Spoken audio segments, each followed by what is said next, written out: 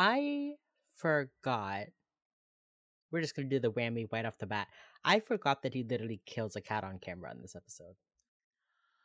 I forgot about the cats completely, but seeing the dude with the cat is what made me be Yeah. like, "Oh, it's this episode." Yeah, the thing is like when he shows up with them in his arms, I'm like, that cat is acting or it's a fake cat. Watching him kill the cat, I was like, I can't, I can't. Actually, I skipped through can't do that. this. I Yeah, skipped through that. No shame. I didn't think it would affect me so much until I was watching it happen. Because Yeah. my cat's 12 now, and I have Mhm. like a real fear Mhm. of that. And so watching it, I was like, I can't. Yeah, Which it I think is fucking like the sucks. point. I skipped through it. It fucking Yeah, sucks. I put my cat yeah. down 6 months ago. Ugh. Like, Yeah, no, it's not good. So yeah, this was a bit of a rough one. bit of a rough one for an unexpected reason that I completely skipped out of my viewing experience of. Yep. You were like, hey, when they're at the animal shelter, just skip ahead a minute. And I was like, Yeah. all right, and done. I'm out of here. I I've was made you out watch of there scenes. immediately. I've been like, hey B, I'm not watching this. You have to watch this for me. Thank you. Oh yeah. I mean, that's kind of Exactly. it shows how effective Criminal Minds is when it wants to be. And I think it shows like why they kind of got away without being quite so gory for years and years and years, because this was Yeah. not a gory thing that still affected both of us greatly. Because it's I a think fucked up thing to do. it is. I think that's kind of the horror aspect of Criminal Minds is like they can upset you and gross you out and trigger you a little bit without having to show just like body parts and blood, Yeah. They're good at the like creating the atmosphere, without just they don't have to rely on the blood and everything. Which, You like, know. so true. So true. It makes me laugh because you remember there was that quote that came out a few years ago from NBC's Hannibal where they were like, we used so much fake blood that mold started growing on the sets. Oh And I'm my like, god. you know what? So That's too true, much. Criminal Minds not using that much fake blood. At least we're not NBC's Hannibal, you know? Yeah. And even in the reboot, they're showing more blood in the pictures. But I think that's more like because they would be true to life. And then like they're also showing us a man's spine, just straight up. yeah, but again, it was for like a very specific point. Effect. Yeah. It was for an effect. We know that this guy is real and calculated. It wasn't just like, ooh, this is a man's spine. Yeah. Isn't that creepy?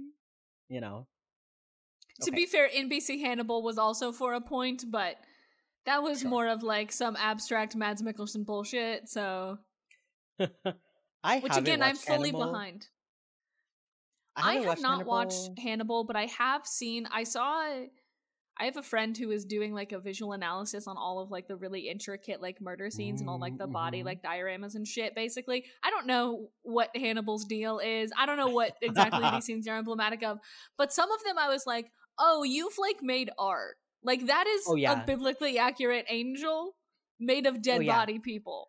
Yeah. And I was like, "Oh, okay. No, I understand why mold rotted the sets. I understand why there was so much fake blood." Yeah, I watched the first few episodes. It very much is like an art piece of a show. That's like the point of it. And the guy is like, can't trust his own brain. Yeah, Hannibal's like a psychologist. Hannibal is the police detective. He's his psychiatrist or like therapist. That's like the thing. Yeah. Tell me, Will. Right. Tell me, Will. So true. Okay, yeah, we've talked about the blood, we talked about the cat. It's also a very gay episode and a very momily episode. That's Mom Emily. Momily. Yeah. My heart goes out to her. This episode is literally like she hasn't even been on the team for a year, and they're like, Emily wants kids, and then she never gets kids ever. Which is so sad, actually. Which is so tragic. And she's not even shown as close with like JJ's kids. Like she just is like, no, they went, nope, you're not allowed to be happy that way.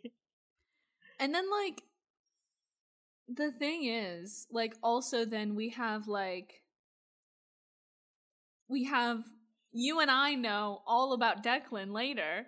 I'm like, let this woman have a child. Let her be a mom. Surely. You guys, just let her have a child. She deserves it. She deserves it, and she deserves to heal from her parental trauma by being a good parent. Exactly. And they don't give her that. Yeah. Okay. It's a bit of an episode. We're gonna have a bit of a time here. Sorry, I'm trying to fix my hair. It's sort of in a state right now.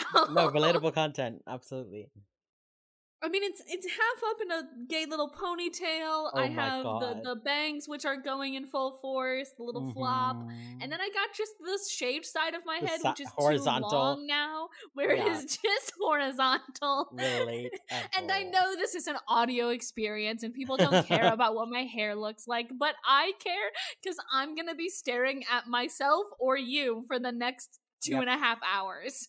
Absolutely. Conservatively. I wear a headband under my headphones. It will be 2 hours. I wear a headband under my headphones because I can't deal with it. And I feel like I can't wear the hood because it's giving a little bit of like Handmaid's Tale now. That's a vibe. And it's a little bit too real. This is our new cold open. It's just always going to be a vibe check. Today's vibe is hair struggles. I'm drinking a margarita. I'm drinking a V8 energy drink. As always. As always. And could it be an episode of Wheels Up without it? No. And it couldn't be an episode of Wheels Out without our theme song. Did you just say Wheels Out? Did I? Yeah. I was like, it can't be an episode of Wheels Up without it, and then you said it couldn't be an episode of Wheels Out without our theme song. This is a special Pride Month themed edition of Wheels Up, in December. Where it is December. And it wouldn't be an episode of Wheels Up without our theme song. Great. You have to leave your wheels out in. You have to. Okay. Please. I don't ask for much. Please leave it in. Please.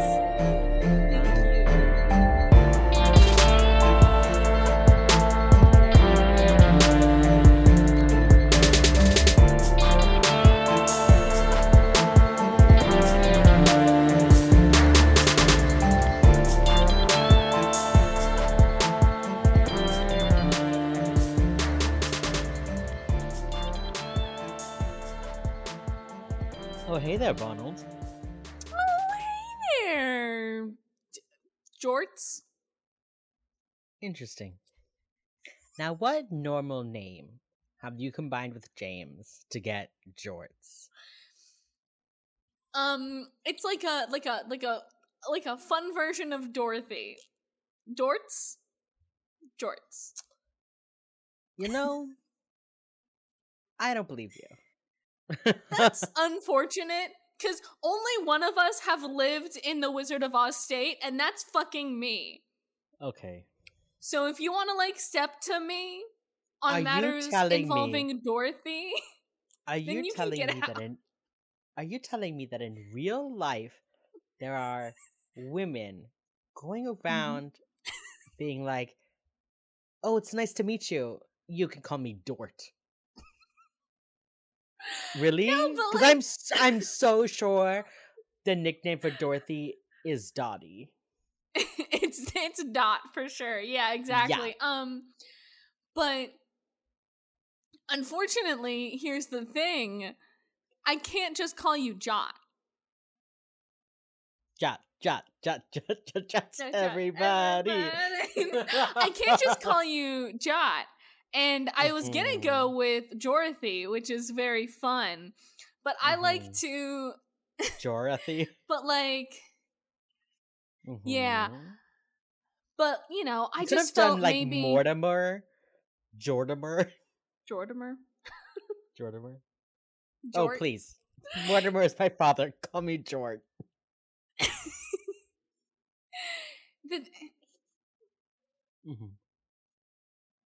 Okay. You always go with names. I like to take that fun little segment of ours and do it a little more freestyle. Yes, that is exactly what you have been doing in the past. I called you Jerbud once. Oh yeah, it's true. I've been freestyling on it, and I will continue to freestyle on it. Okay. Well, we're not freestyling. Well, we are. Hey guys, welcome to our podcast, Wheels Up. We're talking about Season 3, Episode 4, Children of the Dark. I'm James. And I'm B.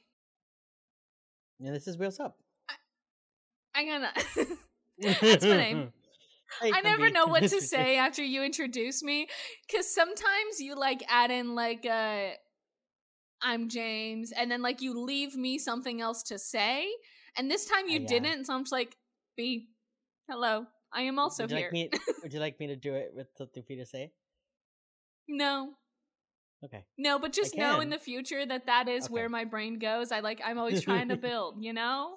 Oh, I'm a little hype guy. Yes, I'm always trying to build something. Yeah. So true. Hype man. You're a man now. So, Children of the Dark. Let's start off right there with the name. Do you think it's in reference to the going dark that Irvin tells us later? Yes. Because it follows 3 children from that same foster home where that same thing occurred. And so I think it is, that's the through line, that's the connection here. Okay, that makes sense. We're children of the dark. It sounds very dramatic.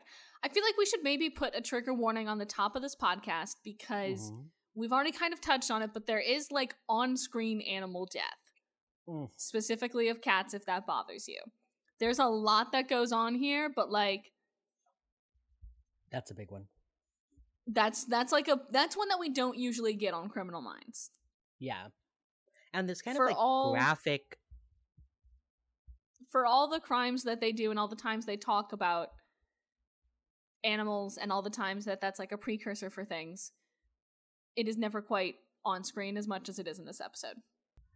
I think this is also pretty graphic description of child abuse. Yeah. We get that. Yeah. Next episode, correct. Too. Yeah. Yeah. God. Next episode's hard. They're really. Man. Yeah. They're really in this shit, huh? They're in it. Okay.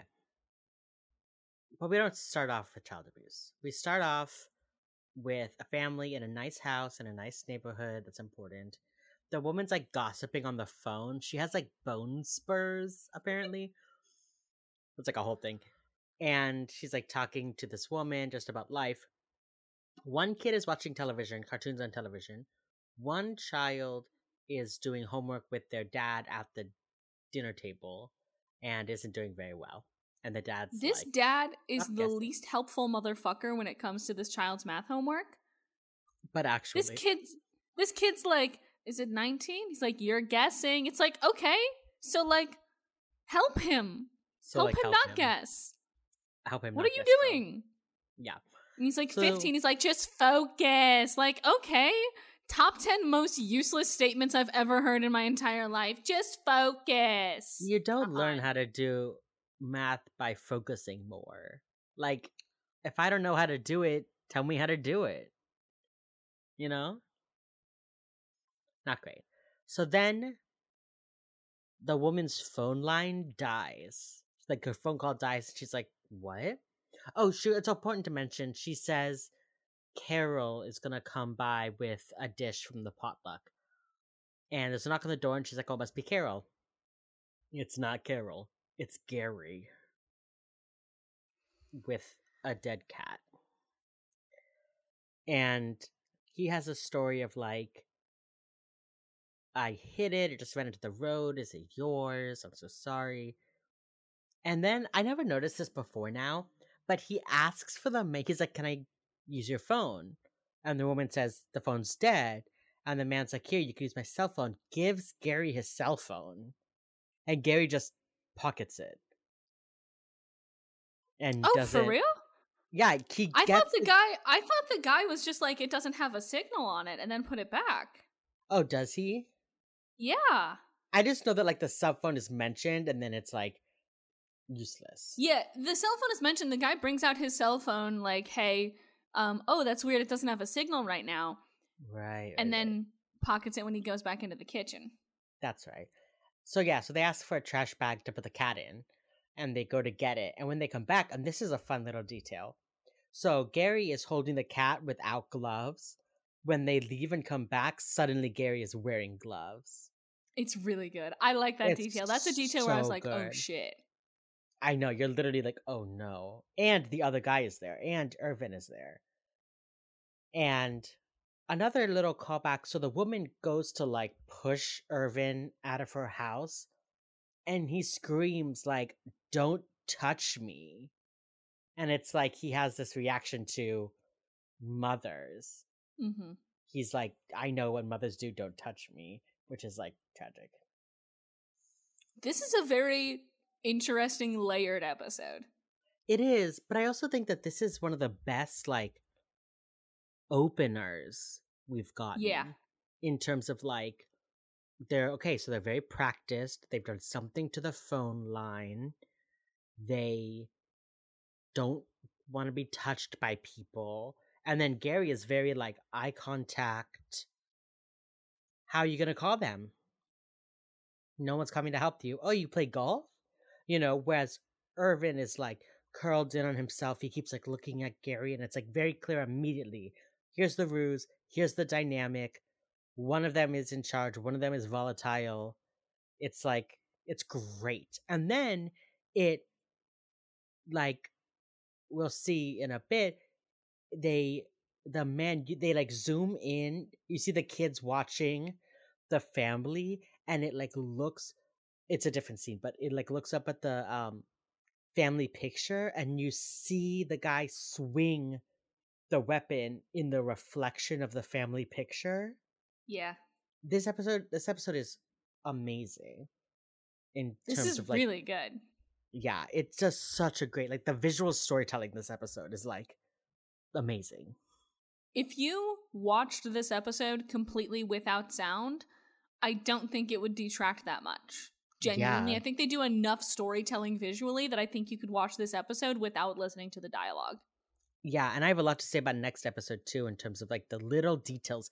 This season, they really start putting in these like tiny touches that like, even if it's not enough for you to put it together yourself, you like, they set the mood through these kind of like tiny little details. They really set you on edge. And I think that's why this episode is so like well liked, and why 7 Seconds, I mean, I've talked to tons of people, it's in their top 5. 7 Seconds is one of the best episodes of Criminal Minds, period. Absolutely, period. Like, that's it. And I think it has to do with these like tiny touches, the way they've started building these like clues and the layers. It's not just like person does crime, they're so good at profiling, they put it together.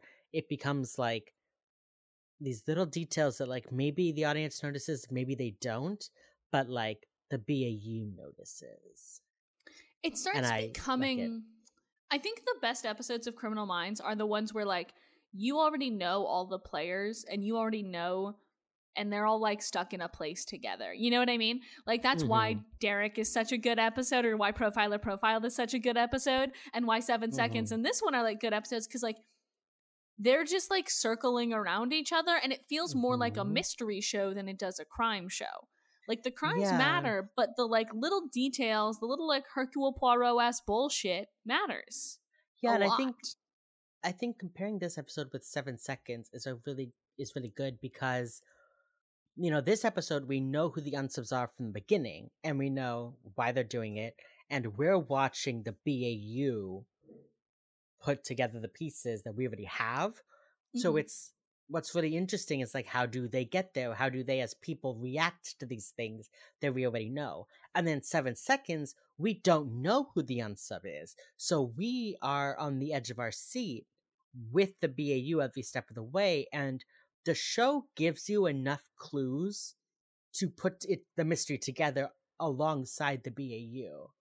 Yeah. And I think when Criminal Minds does one of these two things, those are the best episodes. Yeah, and it's always those episodes where, like, even if physically they are not in the same space, if we the viewers are viewing both the criminals and the BAU simultaneously, like they're in an intricate little puzzle box, that's when this shit is good. Yeah. You know, I think they tried to do that. Like, I think Lessons Learned tried to do that, but it wasn't quite the same.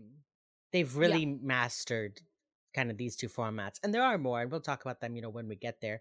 But I think these two episodes are kind of like these two formats of, we know the unsub the whole time, and we're like, come on, that's a clue. Come on, that's a clue. Come on, figure it out. Or we're like, I don't know what's happening. It almost feels like we're working with the team to figure it out. I think those two, that's like Criminal Minds in its element. Can I get back in my little mystery bag bullshit? Because this is a Columbo episode. Oh. This is a Columbo episode. 7 Seconds is an Agatha Christie's Hercule Poirot. Oh my goodness. You're so right for that. Thank you! I'm gonna keep talking about Columbo on this show until I make all of our listeners Columbo fans. Hey guys, it's one of the best mystery shows of all times. But why it's so good is that we know who did it the whole time. And it's just a matter of us wanting to know how the BAU outsmarts it, how Columbo figures it out. That's what this episode is. This is a How to Catch 'Em episode. It's called a How Catch 'Em, which I think is kind of a stupid name, but it's a How Catch 'Em instead of a Whodunit. And then I was gonna say 7 Seconds is a Whodunit. Exactly. Okay, so we go to Quantico, and they're having the briefing.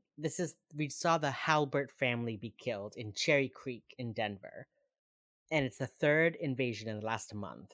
So can we say, speaking back to the last episode, 3 invasions in a month they call the BAU, but 5 in 2 weeks?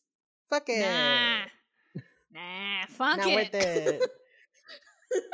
Wild. Okay. Let's see. Oh, gosh. I shouldn't say the last one. I should say 2 episodes ago. In Name and Blood. Yeah, fair. I fucking forget how time Once works. again, I forgot about Scared to Death. I do not remember that episode ever. Okay.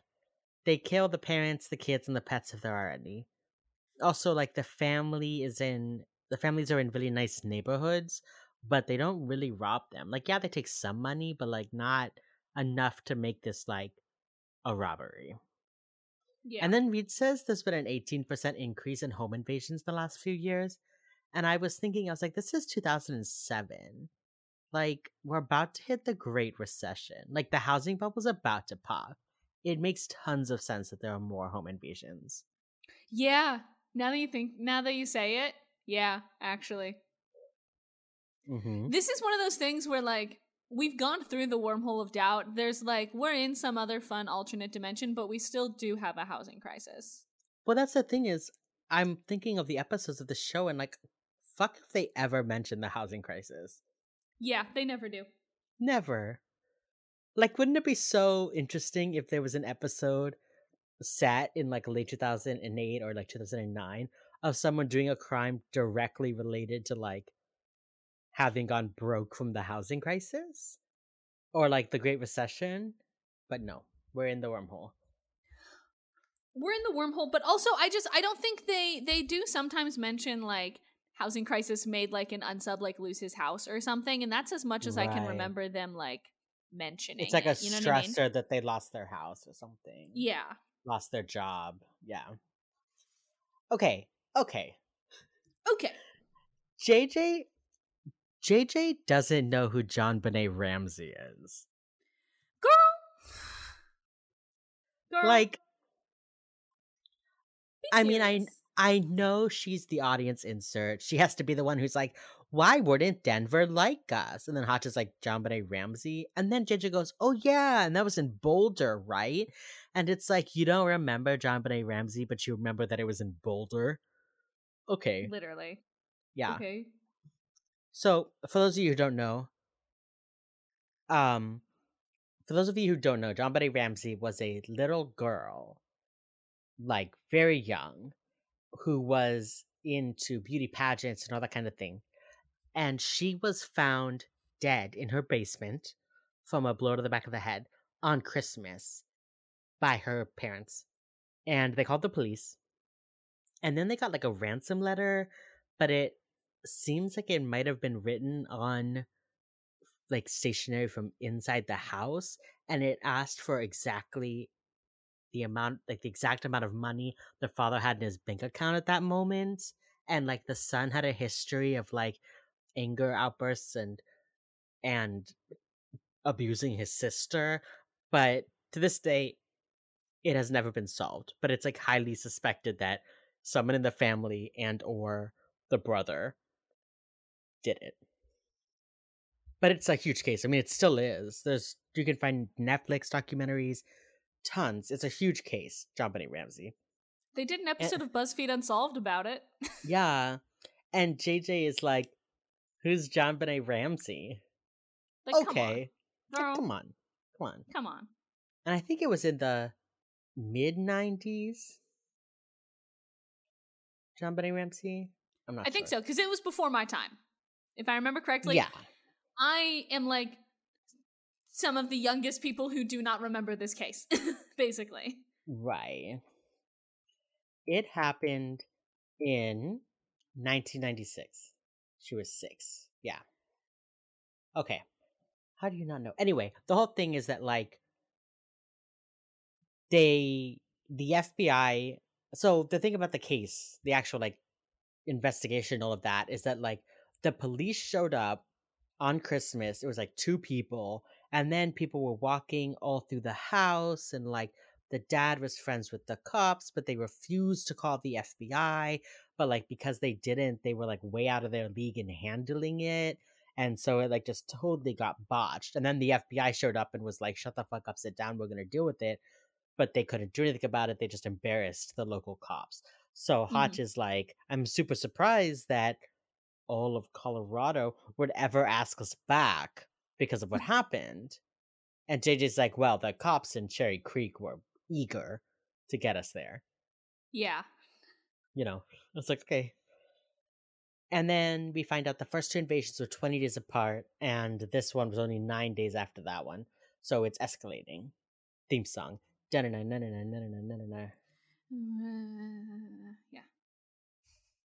I cannot recall the Criminal Minds theme song unless I'm listening to it. Like the actual like it fades away into nothing immediately. I just remember the and I can't. But when I'm listening to it, I can hum along like the best of them. But as soon as it stops playing, I'm like, how's that song go? Okay. They're on the plane. Oh no, I really liked this effect. They showed the outside of the Halbert house, and then it was like one cop car, the cop car and the tape. The cops are there, and then it zoomed out into a photograph that Reed was looking at. They pulled the fast one on us. I thought they were gonna do the opposite, but they pulled the fast one on us. Yeah, well, I think 2 episodes ago, maybe an episode ago, they had like a lot of times they'll show the house and then it'll like fade to the cops being there. Like I know they did it in North Mammon, and then like the BAU walks into frame. This was like the opposite of that. They showed the house and then with the cops and then the BAU on the plane, and I was like, whoa, I like that. It was good. I like that they finally switched it up on us. Yeah, they tricked us for the fast one. Exactly. Yeah. Okay. They're talking about the home invasion. And Reed says normally home invasions are elderly people and single women. And then it cuts to JJ. You know, single women. You know. Jennifer Giroux, who's definitely single. And Emily is apparently taken. No, I think they're implying that JJ's not single. Not taken. She's not. Because she is taken. Right, secretly. Yeah. So they're like, single women, and JJ's like, that's me. Definitely don't have a secret boyfriend in Louisiana. For sure. For sure. For sure. Just me. For sure. And then Derek mentions, like, maybe it's, drug related, gang related. And JJ says, I doubt these families were running in gang circles. And Emily goes, sewing circles more like. She's so funny, Your Honor. Your Honor, I think she's so funny. Hey, she's actually very funny. I just think she's funny. Yeah. And then she says they're killing the Cleavers. And so the Cleavers was a television show. A family television show. And the Cleavers. Can I be so honest that I did not know who the fucking Cleavers were? Do you know have you ever heard of the show Leave It to Beaver? Yeah. Their family is the Cleavers. The kid's name is Theodore, but everyone calls him the Beaver. So they call him Beaver. But his real name is Theodore. The family is the Cleaver, and they're like the typical 1950s family. Everything's perfect, and all the struggle. Like the struggle is he's just like a little boy trying to go to school and things, and his family is perfect, and they're called the Cleavers. And so Reed's like, it's super ironic that they were called the Cleavers because it's supposed to be this like perfect American family, and it's named this like terrible weapon. And Hush just goes, focus, please. Can I also just say the way that Matthew Gray Gubler delivers this line could not be less inspired. He delivers this line like it's just like he's like, I just gotta check it off the list. It's ironic that actually they were called the Cleavers, considered they were. I'm like, okay, I get it. You are at work. You are being paid. Can I be controversial? Yeah, brave? Yes. I don't think Matthew Gray Gubler is a good actor. I think he's just like cute. Also be controversial? Please. I think you're right. I think he's just like cute. I think out of everybody on the main squad, I think he is probably the weakest actor of the bunch. Yeah, I think him, and sorry to say, Joe Mantegna. Yeah, sometimes duke it out at the bottom. It's a bottom of the barrel brawl, baby. And listen, I love Joe Mantegna. I think he's a great guy. He's done a lot of stuff. He has, well, we'll talk about it later, but he is great. Acting, I don't think this is. I think maybe MGG has some moments where he's a good actor. That's fine. I don't necessarily think early season 3 is one of them, and I don't necessarily think he's a good actor overall. Well, the thing is he was a model. He was a model first. They just plucked him out from being a model into being an actor. And I refuse to watch anything else he's ever been in.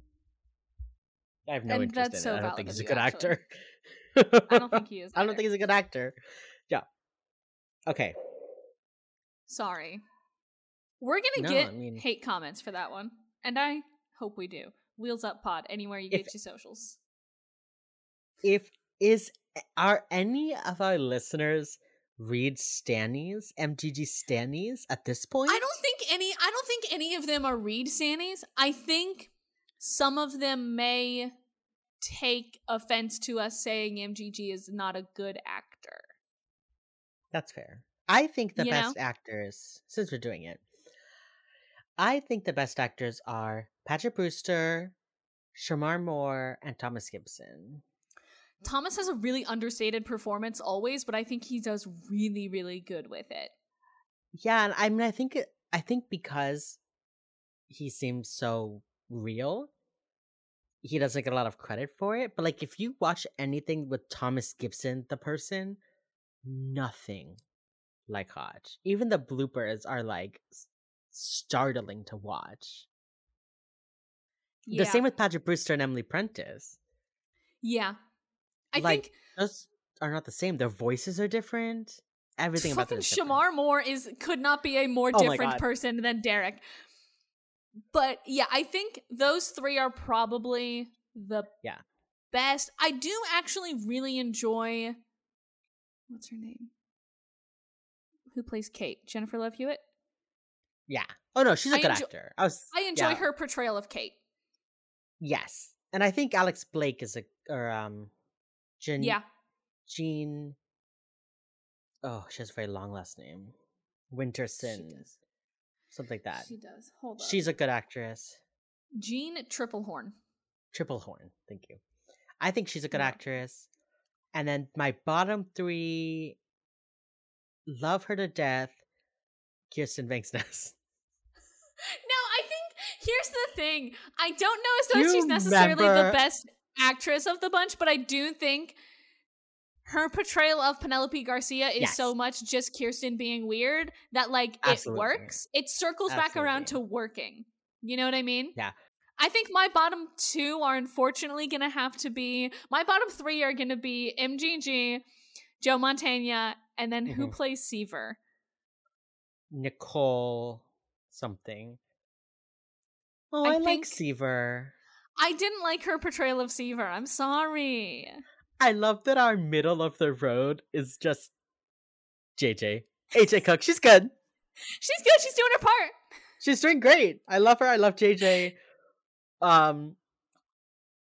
It's not like I'm not like, wow, she's so different from JJ, but at the same time I've never been watching it and been like, yikes, you fail, you know?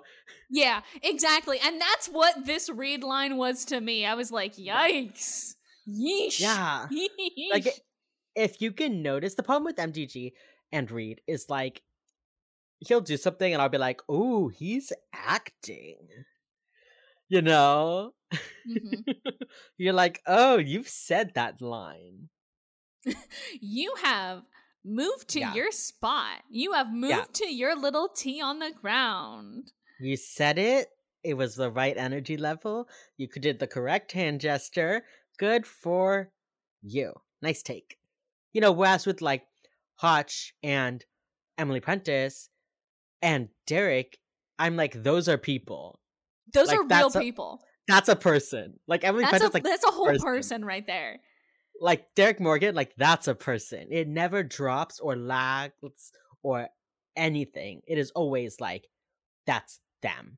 You know, whereas like with the other people, you're like with Mandy Patinkin towards the end. And you were like, oh, you were kind of cashing it in there. Yeah, you could like tell. You were tired that day. You didn't want to do it on set. That's fine, whatever. Yeah. Yeah, you could tell. Okay, anyway. Hotch says, like he would say to us, focus, please. So, they're like, maybe it's a class-based uprising. And Emily's like, nope, there was no graffiti. It's not that. And they were like, well, look, the parents were murdered brutally and messily because they're symbols of family and of, like, the household. But the kids got lethal injections, pentobarbital, which is an anticonvulsant used for epilepsy, anxiety, and state executions. So, like, it's a very different MO for the parents and the kids. Okay. Okay.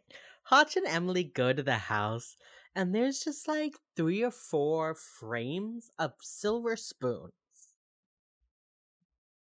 I know that this is an American thing. My grandmother used to give me spoons. I'm pretty sure I still have one. Mm-hmm. For what? For why? Why spoons were a thing? Why was collecting spoons a thing? Enough to, like, display them. My mom has a display cabinet full of spoons. For what? For why? She got them from places we went, and she likes them. Oh. They're like memories of like family vacations and stuff. Yeah. Okay, I just saw a message that says, I collect spoons. I can help. Please, somebody. Yeah, apparently they started back in the 1800s. And the first American souvenir spoon produced in the late 1800s was outfitted with George Washington's profile. Interesting. I mean, I guess I collect passport stamps from national parks, but like spoons take up so much space and you have to display them. Yeah, but I think the point is that they are displayed. Right, I guess so. You know, you collect passport stamps for you because you like passport stamps, and like you can look through your little book and be like, I've been there. Spoons are like, hey, look at all the places my family has gone to vacation. We are upper middle class and white, and this is what we consider fine art. You know what I mean? Sure. And there were a lot of them in this house. So, yes. Unlike spoons, there were no forced entry. There's no forced entry. Hotch and Emily do a little Unlike spoons, there is no forced entry. Is that what you went with? Well, like there are spoons. That was your. There are spoons. There is not forced entry. Remember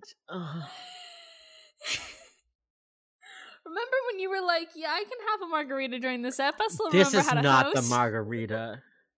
Is this just you being say it yourself? This is just you Perhaps. being your bad self. Yeah. So the porch light was unscrewed, and they're like, "Okay, so it's gonna be dark." But so when people look, okay, tell me what you think about this. They look through the people, and they're like, "If you look threatening, they're not gonna let you in." And it's like a ambiguous raced man.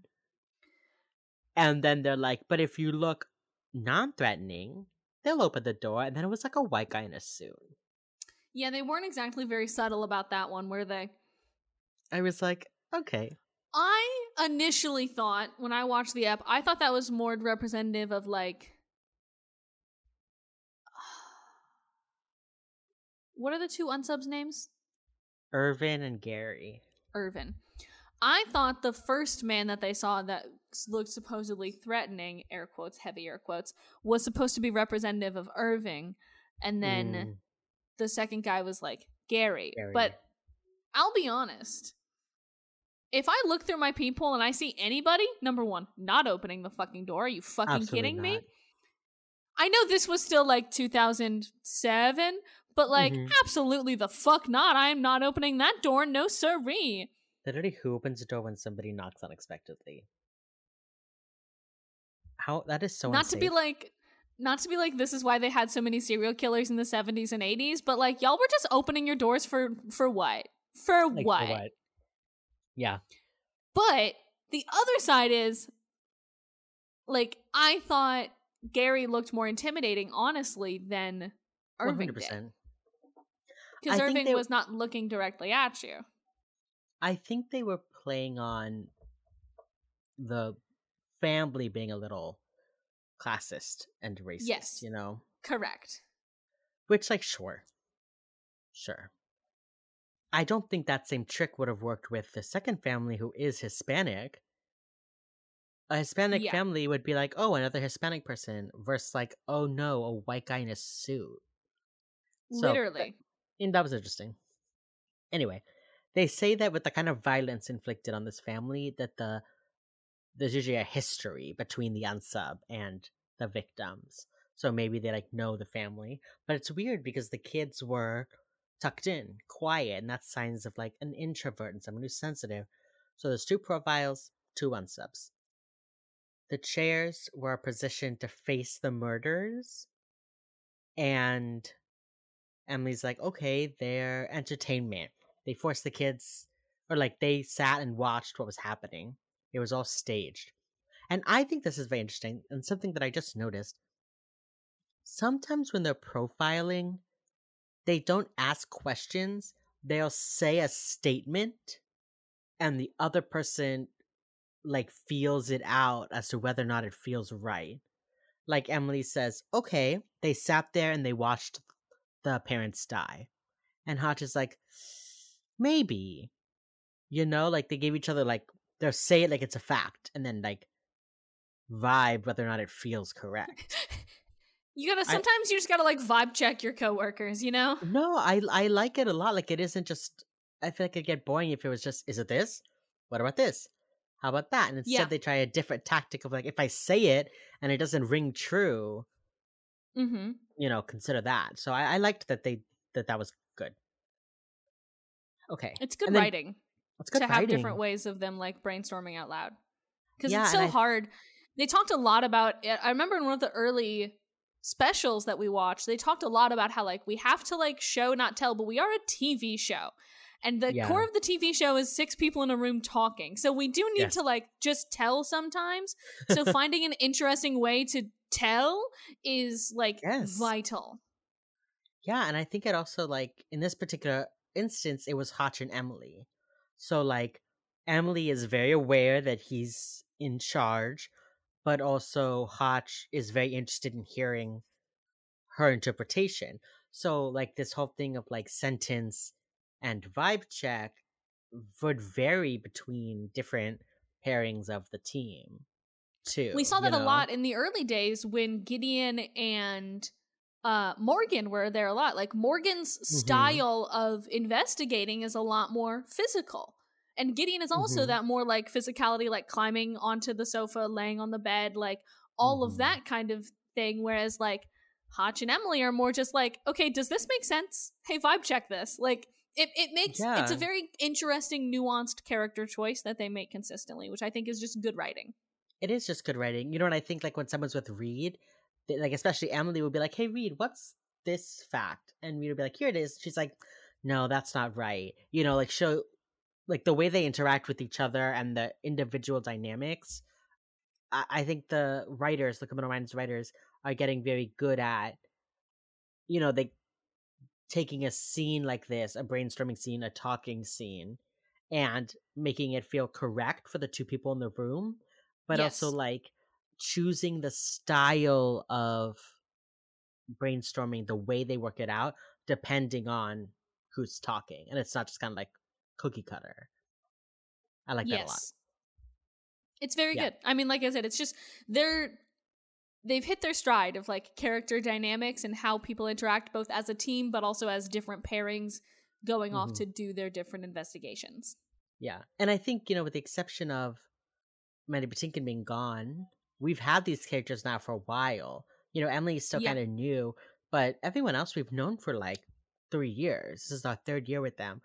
So we are more confident in who they are as people, and they can start like expanding on that beyond just kind of their tropes, which is great. Yeah. Okay. Reed is outside talking to Carol. She's like, I brought back the Pyrex, which is a type of Tupperware. And she like rang the doorbell, nothing, lights were off. She called, no signal, which is weird because the tower is like 2 blocks away. And so she just left the Pyrex on the porch. Then the next morning, it was still there. And she's like, that's weird. So she went back, looked in the window, saw them dead, called the police. And Reed was like, wait, you called them? So your signal was back? And she was like, yeah, I guess so. Great. Which that sort of goes into what we were talking about earlier. Like, this is kind of like a how we already knew that like they didn't have a signal that night, but this is like a good little like how catch a moment. This is good. I like this little moment. Yeah, and it doesn't feel like contrived. Like, with an episode, How Catch 'em, with an episode like this, we know everything. Mm-hmm. So it's like, we don't want to sit here and just watch the BAU like be told everything we already know. So I think this is a good thing of Reed being like, huh, that's weird. And then the conversation jumps right to signal jammers. And JJ goes, you can buy them online for what, $100? And the detective, love this detective, he does nothing this episode. He does nothing, but he quips a few good times, and that's all right by me. This detective called them and was like, I'll drive you places. But this one's yours, boys. Like, y'all can take this as long as I get the collar. Like, whatever. Absolutely. And he said, but he's talking about the signal jammers, and he says, I could use one of those for the next time I go to the movie. And everyone's like, ha ha ha. And then Morgan calls Garcia and says, or Garcia calls Morgan, and Morgan says, "Hey girl, you're on speaker, behave." And she says, "Or what, you'll spank me?" And then it cuts Morgan, the detective, Morgan, Garcia. Anyway, so I was The like, order that they did that cut is fucking perfect. and it's The so order of fast. Derek going, the detective going, "What the fuck, Derek?" and then back to Garcia is so perfect.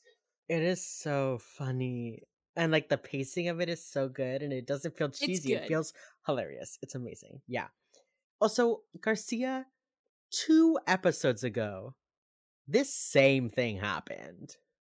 Girl, once is an accident, twice is a pattern. There's an episode, God, I cannot remember when it happens. It must be season 6, maybe season 8. I don't remember. But like, the BAU has to go to a sexual harassment seminar. Yes, I remember exactly what one. Is that the Flurpy Blunderguff episode? Yeah, Flurpy Blunderguff. Which, God bless. God bless. I need everyone to know that Penelope and JJ have a text chat where they just make up sex positions. That's it. That's what they do. Yeah, I just need everyone to know that. It's very funny. But Garcia, girl, you're why they keep having to do sexual harassment. Like, you're on a recorded phone call for sure. Yeah. Yeah. Anyway, she just starts talking. So before the killings, there were 4 cases. The phone lines were cut, but they were just robberies without killings. And so the team is like, okay, so why are they now murdering? Why are they choosing these victims to murder? Nothing connects them. They have different politics, different school systems, different like neighborhoods. Like it really seems like they're choosing at random, which we learn they are. Irvin and Gary are at a Chinese restaurant. And Gary has opened a fortune cookie and it says, "A reunion is in your future." And he's like, "What does that mean?" And Gary goes, "It's just a gimmick." I mean, sure. So then the guy on the phone is like, there's a guy on the phone in the booth behind them speaking Chinese. Again, feels unnecessarily like, oh, the Chinese guy talking too loud on his phone. Yeah. Yeah. Yeah. So Gary pulls out the jammer, the call drops, he's like, "Finally some quiet." So now we learned that it's Irvin's turn to pick the family. And Gary says, "If you don't do it, I'm gonna take your turn." So they've been taking turns, which makes sense why the time frame of the killings has changed. Gary did it first. Irvin took 20 days to pick a family, and then Irvin only took 9. And then Gary only took 9 days to pick another one. Yeah, that makes sense. Yeah, like actually, Gary's I didn't really catch that the first time, but like that makes sense actually. Yeah, like Irvin isn't 100%. He doesn't know, whereas Gary is like, I don't know them. So there's a Hispanic family at dinner, and the girl, fucking relatable. She's like, "I'm on student council. I do drill. I do all these things for you so I can get to a good college because you want that. Can I please just go on this French trip for the weekend?" And her parents are like, "No, there's going to be boys there." And she's like, "There's like 10 of us going. Like, come on." And they won't. And she says, like, she's basically like, "Fuck you guys," and storms off. And then we get this little clip of, Gary and Irvin talking. Gary's like, "Maybe it's time to go home. Visit the folks. Might be time." And Irvin is like, "No, I don't want to do that. I don't want to go back there." So we see this kind of like contradicting, not motives, but like Gary is clearly like has a target. Is it time to go kill our foster parents? Whereas Irvin is like, "I'd rather just move on and forget about that." Which like is what drives them apart later. And then as Irvin is looking around for someone to pick, the Hispanic girl walks by again, and he like looks at the the fortune cookie and he just says, "A reunion." And you're like, "Uh-oh. What is that? Uh-oh." So, we get Gary turning off the light, the same thing with the dead cat, and then it cuts to I think when I saw the second cat is when I realized that like they're killing these cats on purpose.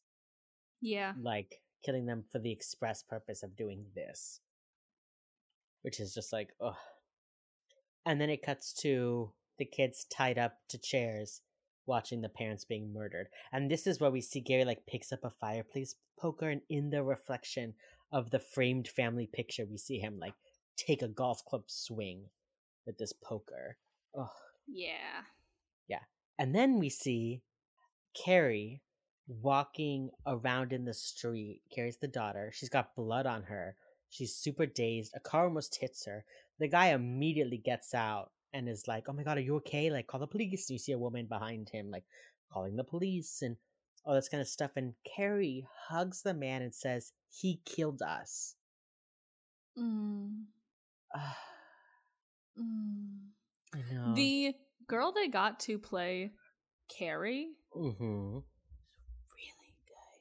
Really good. She's really good. Hold up, let me pull up her name. Mm-hmm. Because she deserves a shout out here for sure. Her name is Joanna Flores. Flores. I forget how to read sometimes. She has not been like in anything else beyond this. She was in a few episodes. She was in like a season of The Young and the Restless. And a few like Disney Channel movies. Mm-hmm. But not a ton else. So that honestly just makes this performance all the better. Girl. All the better. She's good. Anna, you're so good. Okay. They're giving the profile. And they're like, okay, 2 men, probably white because they fit in with the neighborhood. Mid to late 20s. They're probably career criminals. They have a record, but you would never know by looking at them. Which I think is probably true of a lot of people, but whatever. Correct.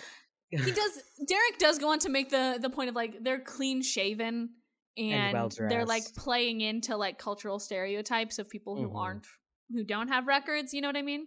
Yeah. And then Emily's like, their ruse could be anything. They're lost. They have car trouble. This, that. And the two of them share a very tight bond and a mutual compulsion to kill. Now, I don't think this is true. I do not think... No. I do not think Irving wants this. I don't think Irving wants this. And I think honestly, if Irvin had let Gary kill their foster parents first, I don't know that Gary would be killing anybody else. Really? I think he's so focused on them. And is it time to go back yet? Can we hurt them now? I gave the other kid a gun so he can kill them. Like, I think that if he got that out of his system, he might think about it, but I don't think he would become this murderer. I don't think Gary would have stopped killing. I do think Irvin probably would. I think Irvin doesn't want to be doing this in the first place, really, which is why he chooses the quieter murder method and is like regretful about it.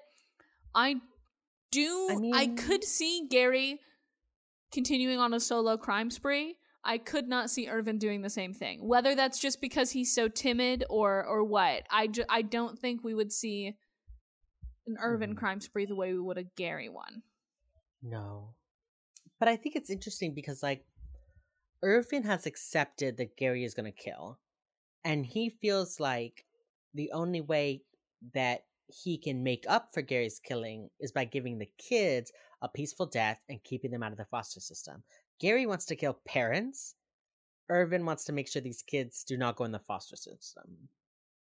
Yeah. Which is an interesting, is very interesting dynamic. Mm-hmm. So, yeah. And then they say one brutal personality who's dominant. Okay, Angel calls Irvin Angel. Emily calls Irvin an angel of death, which is Mm-hmm. incorrect. An angel of death is a doctor or a nurse, a medical professional who kills their patients either believing that it's for the best or to get some like sick sense of control. And I see how Irvin like relates to that, but Angel of Deaths, they're either like, these old people are gonna die anyway, right? I might as well just kill them, even if they're killing like healthy Yeah. older people, you know? Or they're Mm-hmm. like, I get some pleasure out of holding these people's lives in my hands. Irvin isn't that. Maybe with the cats. I do think I don't mind her calling him an angel of death. Mm-hmm. Because I don't know, like it still kind of fits with me. Thinks he is choosing the kinder option for these children, even though he is not a medical professional. Well, not a human medical professional. Mm-hmm. But like he still thinks he is choosing what is best for them, and he is administering drugs to make that happen. I still think that falls into the purview of Angel of Death. Now, sure, it's not like the nurse that we all think of as like an angel Mm-hmm. of death, Okay. or that one fucked up nun from season 1 of Warrior Nun. But sorry, I was just thinking about Warrior Nun. Yeah, exactly. So true, bestie. Fuck you, Sister Francis. Anyway, I do think while we think of angels of death as like the healthcare workers doing the murders, I do think it still counts for like, this is a mercy killing right now. So Okay. I'm gonna make you go quietly. Okay, that makes sense. So they hear all this and they say we need to get a list of places where you can get the drugs. The pentobarbital. And then JJ comes in and it's like, there's calling an ambulance. And Emily's like, an ambulance? And JJ's like, yeah, there's a survivor. Ooh, okay. Okay. Emily and JJ are at the hospital. Emily could not look any gayer. She has like, she's wearing a button down, but it's like rolled up sleeves, tank top underneath. She's got, I think this is the first like clear shot of just how sideways she wears her belt buckle. Like it's over there. It's like on a hip bone. It's really like it has lost its effectiveness as a belt. I'm not gonna lie to you. Yeah, like it's not just like slightly tilted. Like she puts it between the other, like a different two belt loops. Yeah, you know, exactly. Like it is fully between different belt loops. Emily's like, this is on purpose. Yeah. Mm-hmm. Okay. Also, this is just a little pet peeve of mine. They change outfits, Emily and JJ, like 4 times during this episode. It is impossible to tell how much time goes by because they are really truly. Is. It's like it is almost. Seriously, guys, go back and watch it. It is truly every scene they're in a different fucking outfit. It is, and it's wild. not even like they're putting on and removing like a blazer or something. They are in fully different outfits. Emily is in like a tan tank top with a blazer, and then she's in the unbuttoned blue button down, and then she's in like a navy blue shirt with the blazer, and then she's in like a white like sweater shirt at the end. And I'm like, why? This is 4 distinct outfits. For what? And JJ too. JJ goes from like a gray button down to her blue button down to like a white shirt to her pink shirt. It's like 4 discrete outfits for both of them. And they're only on screen. They're on screen quite a bit this episode, but like it's not like days passed. That's the thing. It's not like anything happens. Days long. It's not like anything happens that makes them change outfits. They don't get blood on them. They don't have to like go new places. Like, what's up? And it truly feels like it feels like it's between just like random scenes. They're like, you know what? It's been an evening. Like, okay. I mean, they both look great in all the outfits, but I had to say it. Okay. They look great. It just doesn't work. Also, Emily is fully in her like last night's under eyeliner era. Every time we see her, she's got like a smoky eye, but like all the way under her eye. Like she had nice eyeliner and then she showered and then just didn't do anything about it. That's Emily's whole look for the past couple episodes, and I'm so here for this goth ass bitch. She doesn't have time for that this morning, you know? Like, she's busy. If I just don't wipe my eyeliner on, then I am still wearing eyeliner. I don't have to redo it. That's Emily. It's technically business casual, you guys. Don't worry about it. Right, business casual, the FBI. I'm still wearing makeup. Yeah. Okay. We find out that Carrie is like in and out of consciousness, you know, which makes sense because she had an acute barbiturate overdose. And she's kind of confused. And Emily's like, after what happened, probably for the best. Oh, and as a note, they're reaching out. JJ calls Carrie's family in LA to see if they will come get her. Okay, that's going on in the background. Derek and Hutch are at the house. The little boy, Carrie's little brother, was 7, and he's like dead face down in the bedroom. The mom and the dad are on the carpet. We get Chekhov's blue flowers. And then the bodies were moved post-mortem, and it's because when Carrie woke up, she like tried to wake her parents up. And they were dead. It's a rough one, actually. This one hits. Like, this episode hits. Every detail, I'm just like, oh. This episode hits real hard. This episode also directed by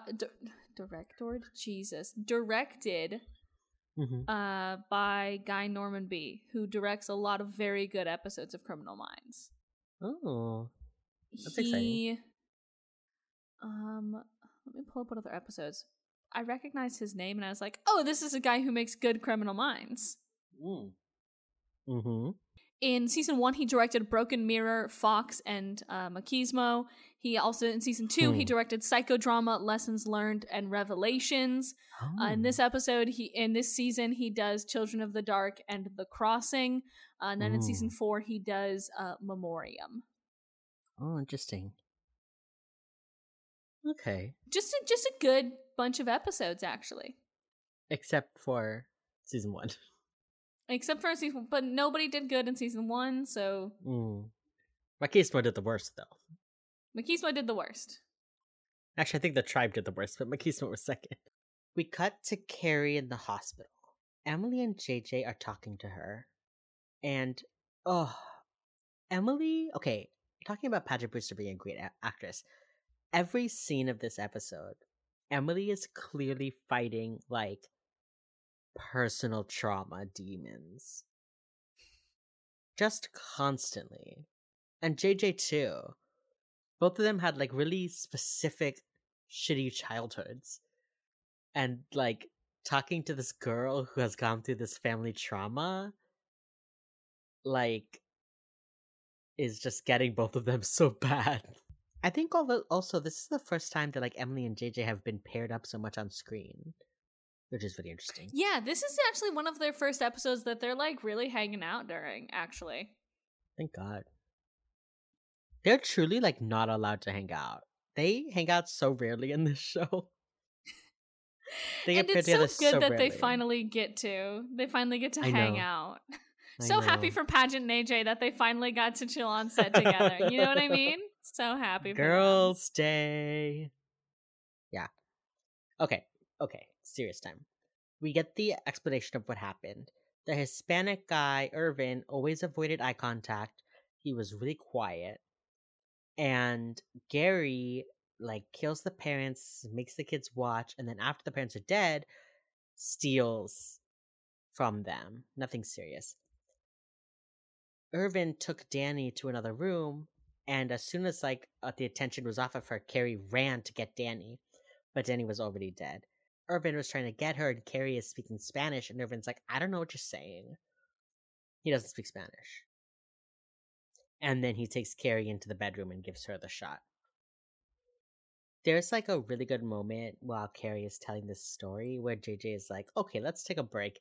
And Carrie's like, you need this, right? You need to hear this to catch him. I can do it. I want to do this. And it's just like so heartbreaking. Like JJ is literally like glassy eyed. Yeah. And Emily looks like spooked by all of it. Again. Ugh. Joanna, girl. So good. Truly so good. The details in this episode, like in the script, but also just like the nuance in the acting is just like, oh, it's so good. Okay. Yeah. Yeah. So then we're at Stella Carey's house. Morgan says, like, wait, they don't take souvenirs, right? They just like rob them a little. And Hotch is like, yeah, no souvenirs. Well, one of them took a picture off the wall. And we see that it's a photo of Carrie young.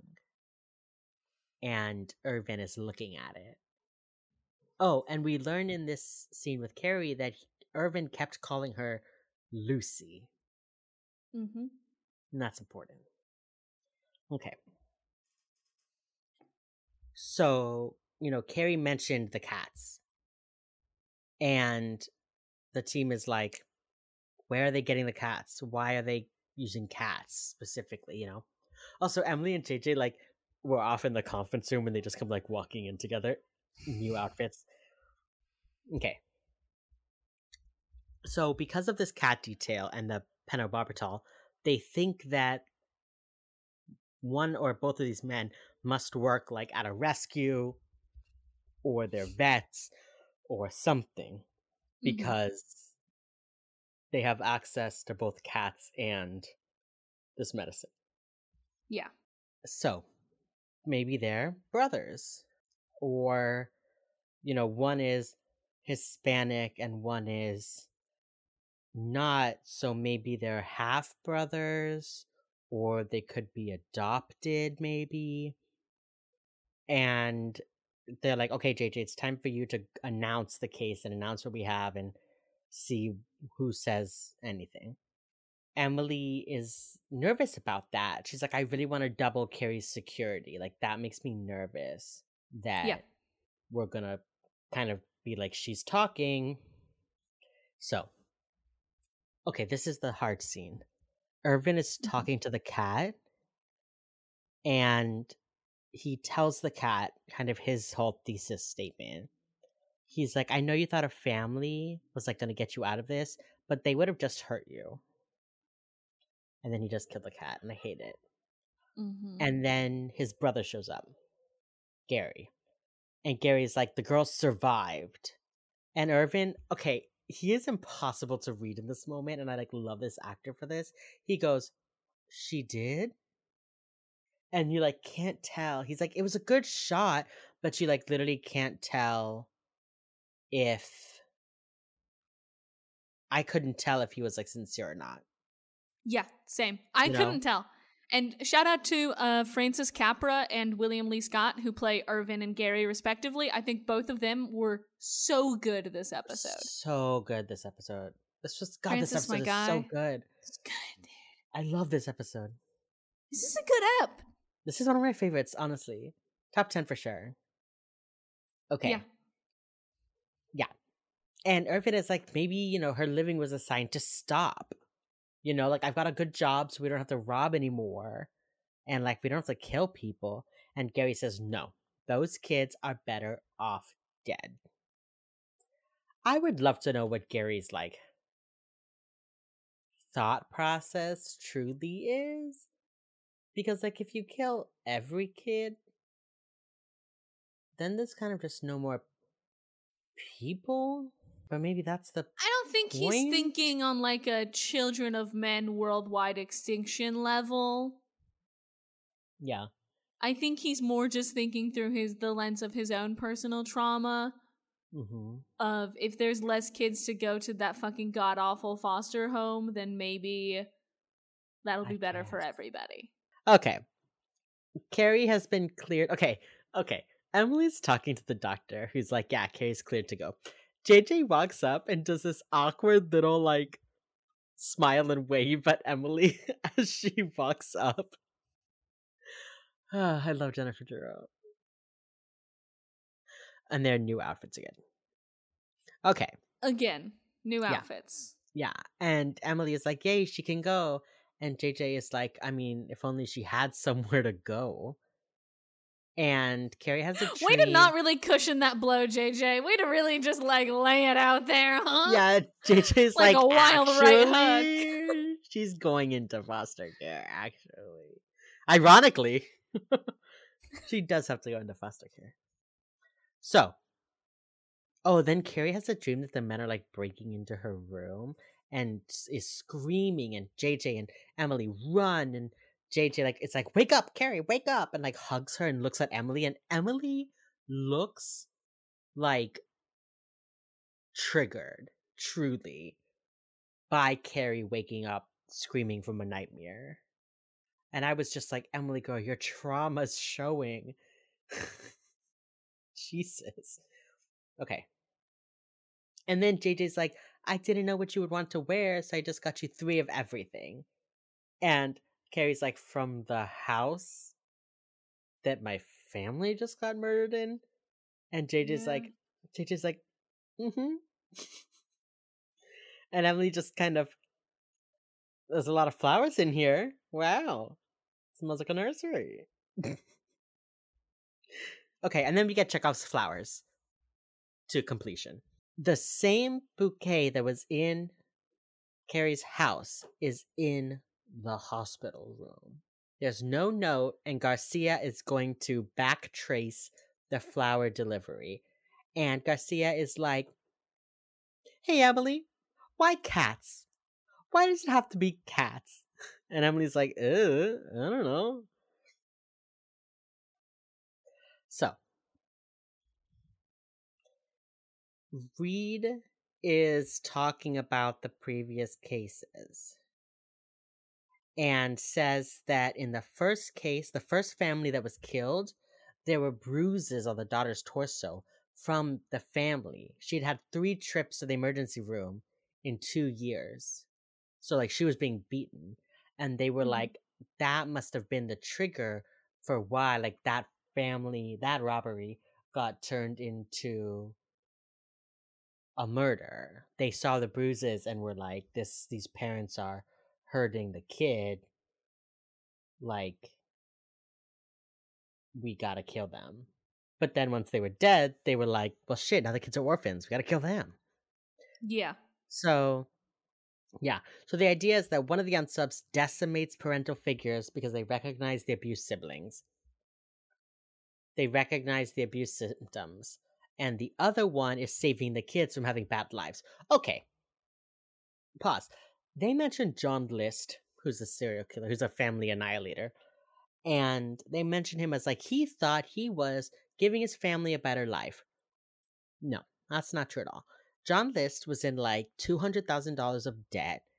And he killed his wife, his 2 kids, and his mother, and then dragged all of their bodies into his ballroom, and then disappeared and started a new life in Florida for like 20 years. And when he got caught finally, he went to court and he was like, yeah, I couldn't kill myself because suicide's a sin and I would have gone to hell. Not the same. Sorry, I'm still caught up on the fact that dude had a ballroom in his house. Oh, the biggest irony of this all is that he had the roof of the ballroom was Tiffany glass, and it would have sold for the exact amount of money he owed. So if he just sold the glass roof of his ballroom, he wouldn't have had to kill his family and then start a new life in Florida. Why is it always Florida? Oh, well.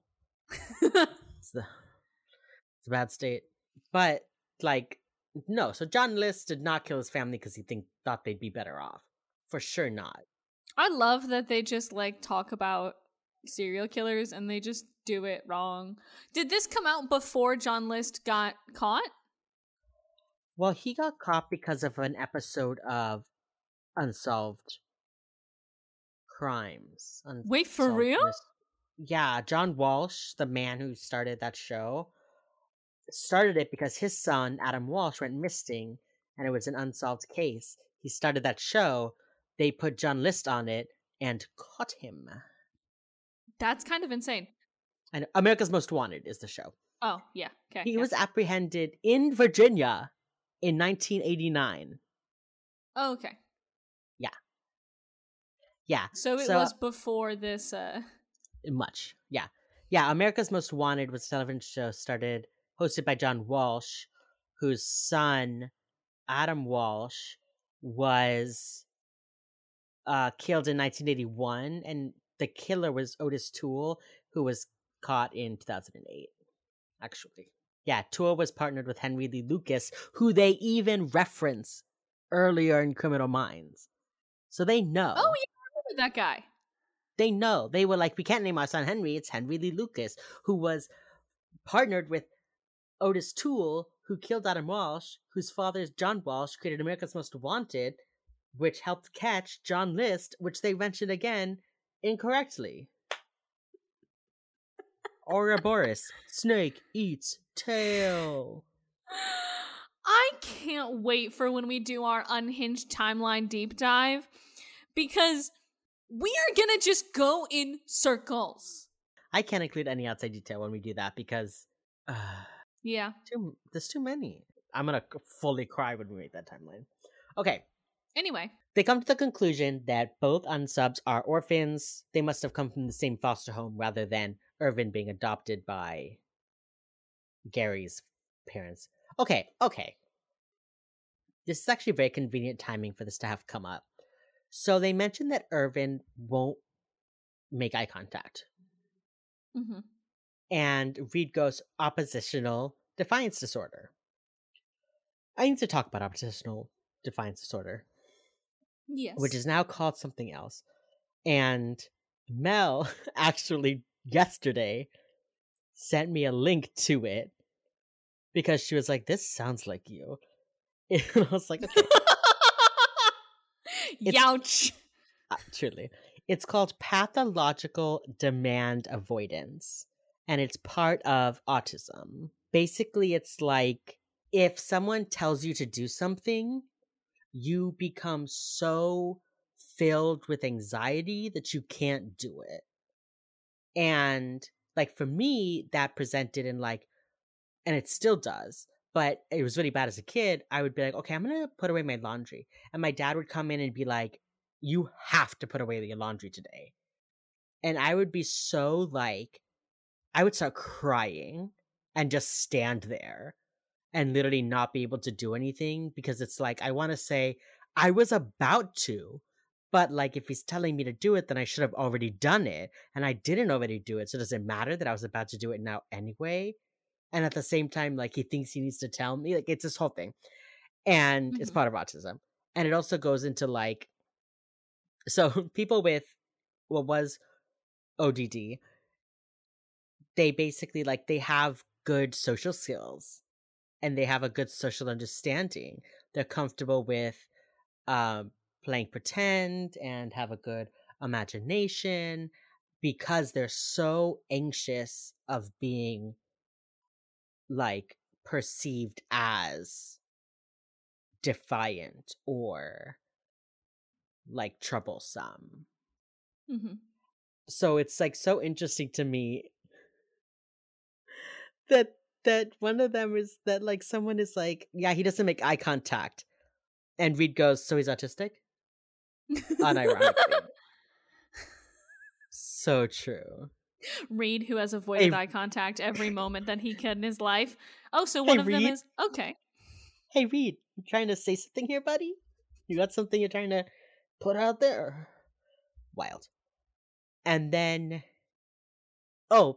somebody used the credit card of a man. The flowers were bought with the credit card by somebody named Robert Serrano. Great. They go to Robert Serrano's house. He's dead, along with his wife, it looks like. They've been killed. And presumably a child as well? Yeah, I mean, there's 2 chairs set up. So presumably at least one child. Presumably at least one child. and their credit card was stolen. That's why they used it to buy flowers. But in addition to buying flowers, they also bought gas at a nearby gas station. So they were like, okay, we'll get footage. And then they are like looking at the door, and they see that the security chain of the door has been broken. They had to force their way in. And the reason is because the news went out and blew the cover of their like ruse with the dead cats. So they couldn't do that anymore. They had to break their way in. And they did. So we know that they're frazzled. We know that they're struggling. Great. We're going to figure it out. Now they're going to fuck up. So Garcia calls Derek. And Derek's like, hey, baby doll, we need to find out how many criminals are in the foster system. And she's like, all of them. Which, okay. Let's talk about how they talk about the foster system so goddamn fucking dirty. So here's the thing. You know, I believe in fostering. Sharon and I intend to foster when we have a house. We want to foster, like, you know, older teens, queer kids. And it is interesting to me, and I don't want to, like, say it's not true, but, you know, who knows, that the foster system is so shit upon. Mm-hmm. And, like, of course there's going to be bad actors who just, like, keep getting kids to keep getting money, the same way there is in any sort of charity situation. But, like, is it that, you know, the only foster situations we hear about are the bad ones, you know? Correct. No, that's exactly it. Is the vast majority of people who are fostering children are doing it because they have love in their hearts and want to help people. Mm-hmm. And the only time TV shows ever talk about it is to give a villain a tragic fucking backstory. And quite frankly, it's horse shit. It's fucking dog shit. And it's garbage. What is it? Like the vocal minority? Yeah. I mean, yeah, it doesn't exactly play in here, but yes. It is fucking dog shit. Like we only hear about the bad ones, even though there's less of them. And the other thing is, like, the foster system is not a system that is broken because people are terrible. It is a system that is broken because we don't give a fucking shit about children. Truly. That's just it. Like, Republicans have broken this system beyond repair because they do not want people who are not in a perfect nuclear family to fucking live. That's just it. Like, we've also, like, part of the American exceptionalism is like, we need to adopt babies from other countries to come live in America because America's the best country. But then it's like, what about the kids that are already here? No one gives a fuck about them, you know? Exactly. Or it's like, what about the kids who are already over the age of 10 and have behavioral issues that you are not capable of dealing with? You know, like, do we teach people enough to be effective foster parents to older children who might have more issues? The answer is no. We don't. Yeah. Because we don't have enough time and resources to do so, because fucking every Republican legislator ever of all time is like, yeah, just slash cuts to the fucking foster system. It's fine. They'll make do. Yeah, and, you know, when Sharon and I were talking about fostering, we talked about kind of like, you know, we want to take, you know, kids over the age of 10, and like, you know, the things we hear are like, well, they're gonna age out of the system and leave you, and then you won't have any families. And it's like, well, one, that's what fostering is, right? That's kind of the point. That is the system working as intended. That's a good thing. Yeah. And two, like, family doesn't end when you turn 18. Like, the idea that you, like, adopt a kid, they turn 18 and they go away forever, it's like, I mean, not if you're a good family. Like, you know? Hey guys, I'm over the age of 18. I still do talk to my parents. I know that's wild for everybody, but like, regular people, when they grow up and move out of their parents, if they move out of their parents' house, do still like talk to them.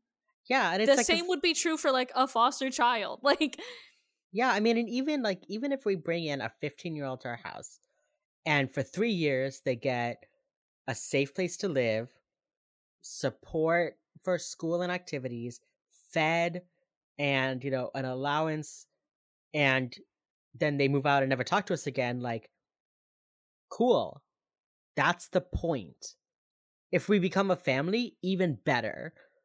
Yeah. But like at its core, it's like, let's give these kids a few years, a chance to like not get their shit together, but like, to have a space where they can go off to become productive adults. That's the point. Literally. That's the point. It really bothers me to let like most of the portrayals you see on television are that. Like, there's never just like parents, oh yeah,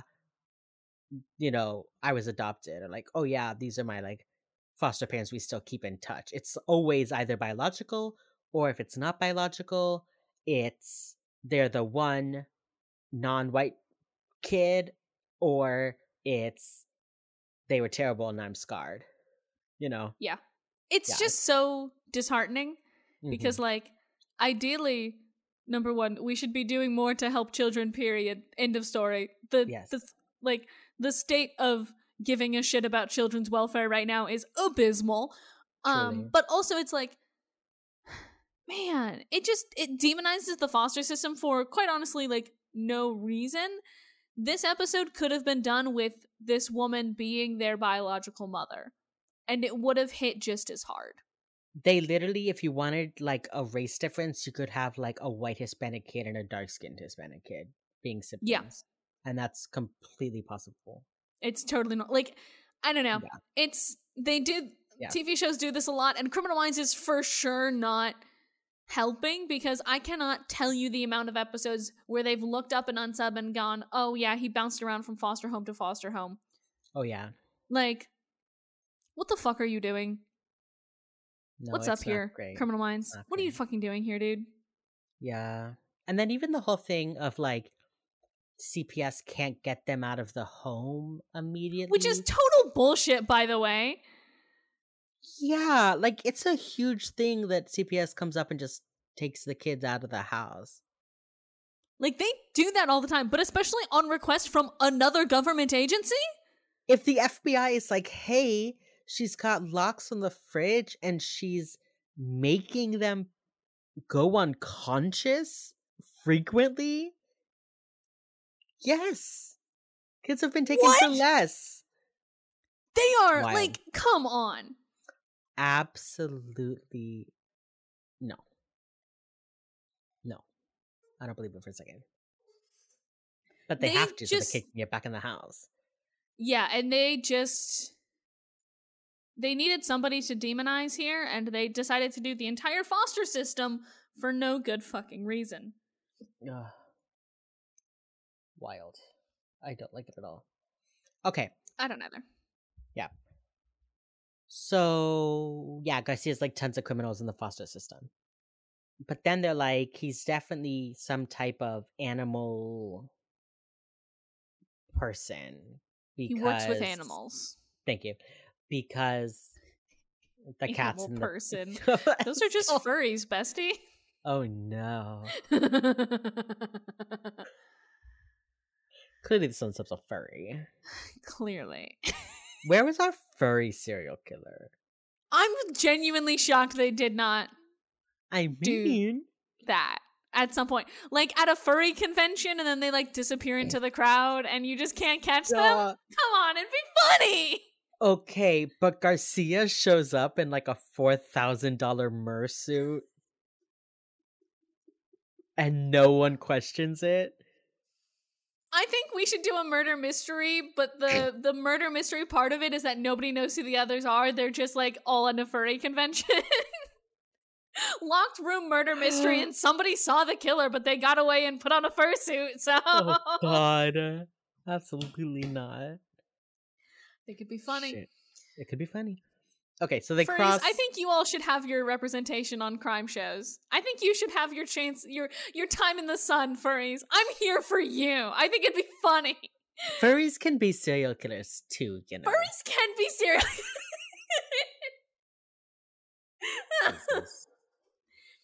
With the amount of serial killers who work in IT and the amount of furries who hold up the IT industry on their backs, the Venn diagram. There's a Venn diagram there. Oh God. This is stupid. Let's get back to the episode. I'm so sorry. So they cross foster care criminals with veterinary career holders. And there's 9. 9. She says she has the phone book of criminals in foster care, and only 9 of them went on to work with animals. That feels incorrect, Wrong. but okay. That's so few. Okay. Emily, okay. Oh, this is such a scene. Emily and Hotch are setting up pictures, like a lineup of pictures for Carrie to look at. And JJ brings Carrie in. Carrie walks right up to the picture and is like, him. So Hotch and Morgan go to talk, and Emily like gathers her blazer and goes to follow, but sees that Carrie's looking like upset. She's like, what is it? What's wrong? And Carrie says, it's too late to be a good daughter now. And Emily is literally like, I don't. She's like, no, of course that's not true. And then she's like, Carrie is like, is there a reason they do this? Why they like this? And Emily's like, thinking it'll drive you crazy, but like it might have been something in their childhood. And while she's talking, JJ is like looking over, like keeping an eye on like what they're doing, like curious. Okay, then Carrie asks the all-important question. Are there any happy families? Yeesh. And Emily says, I don't know. Double yeesh. Hey, Emily, I'm so sorry about what happened to you as a child. Especially because, like, I know what happened to you as a child, and, like... Everybody in that room, Hotch is there, JJ is there, Emily's there. All of them have very unhappy families in very different ways. Yeah. I mean, I would say Morgan has a happy family, but he had a really shitty childhood. Exactly. Like... But everyone else has an unhappy family. Or a dead one. Poor Emily. She's truly just like, I can be your happy family. I'll be your mom. We'll be happy. Oh. Yeah.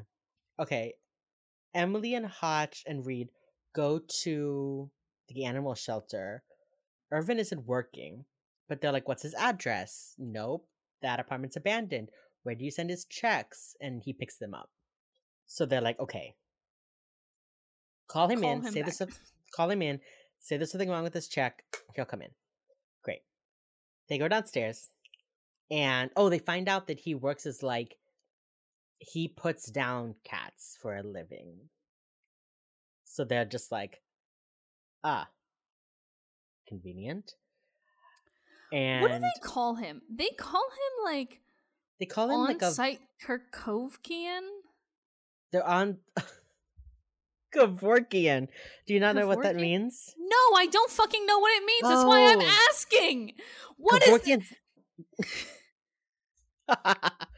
Kevorkian was a doctor who believed that patients should be allowed to commit assisted suicide. Oh, okay. Let me look this up again.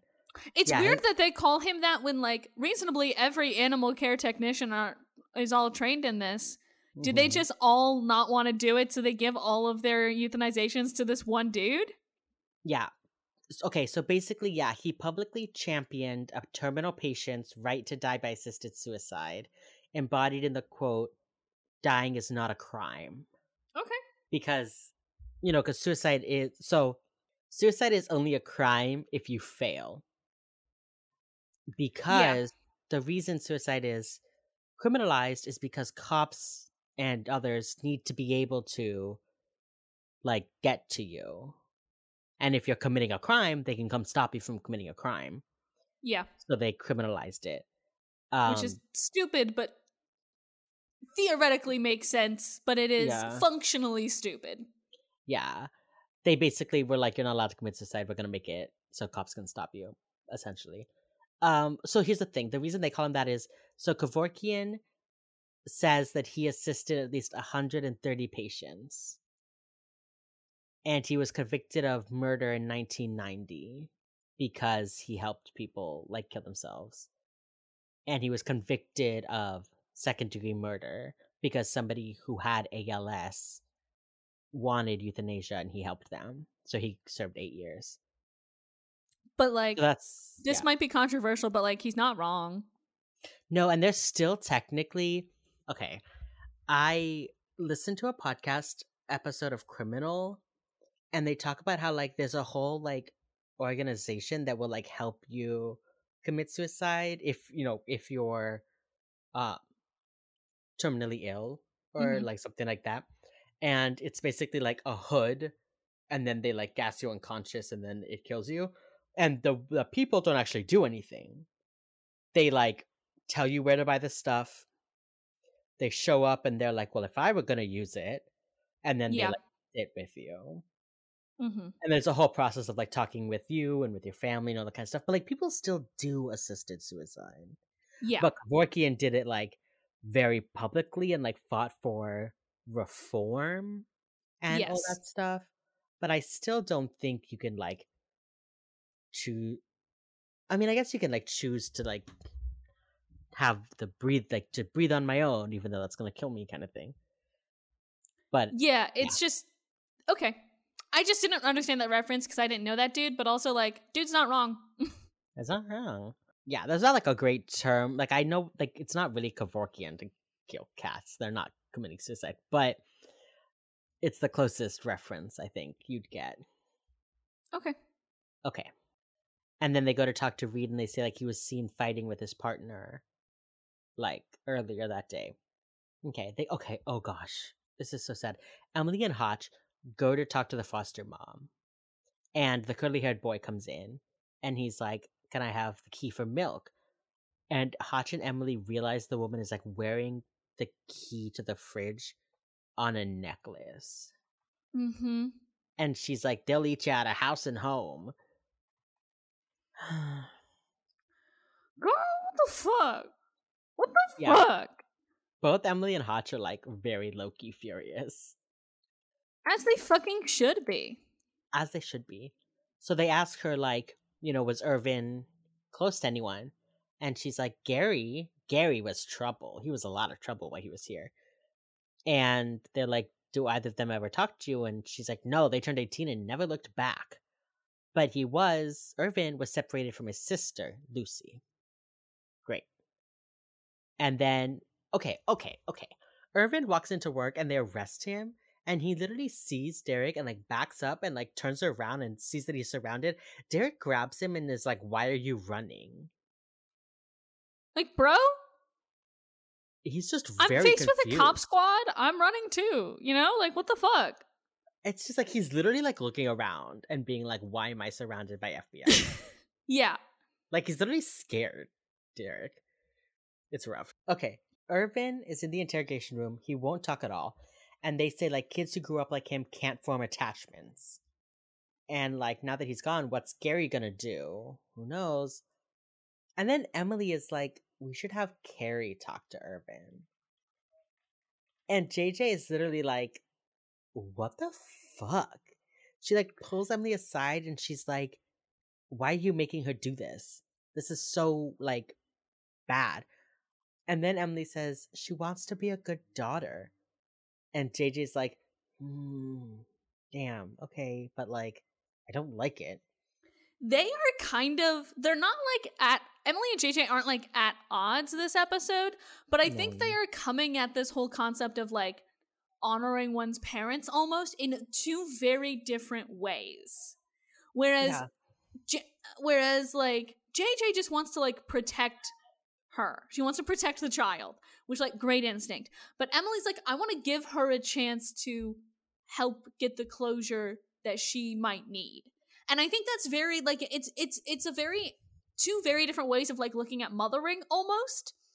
I don't want to like be like they are two different types of mothers because they are both women. But I do think the way that they fundamentally approach this is like who they are as parents almost.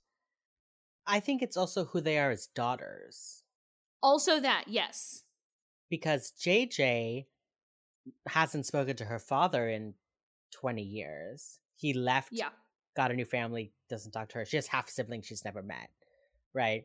Her Mhm. mother is like neglectful through grief, and she says she in like 14 or 15, she's like, JJ, I'm proud of you. And JJ's like, that's the first time you've ever said that to me. JJ's 42 the first time her mother says she's proud of her. So Yeah. JJ is like, fuck that noise.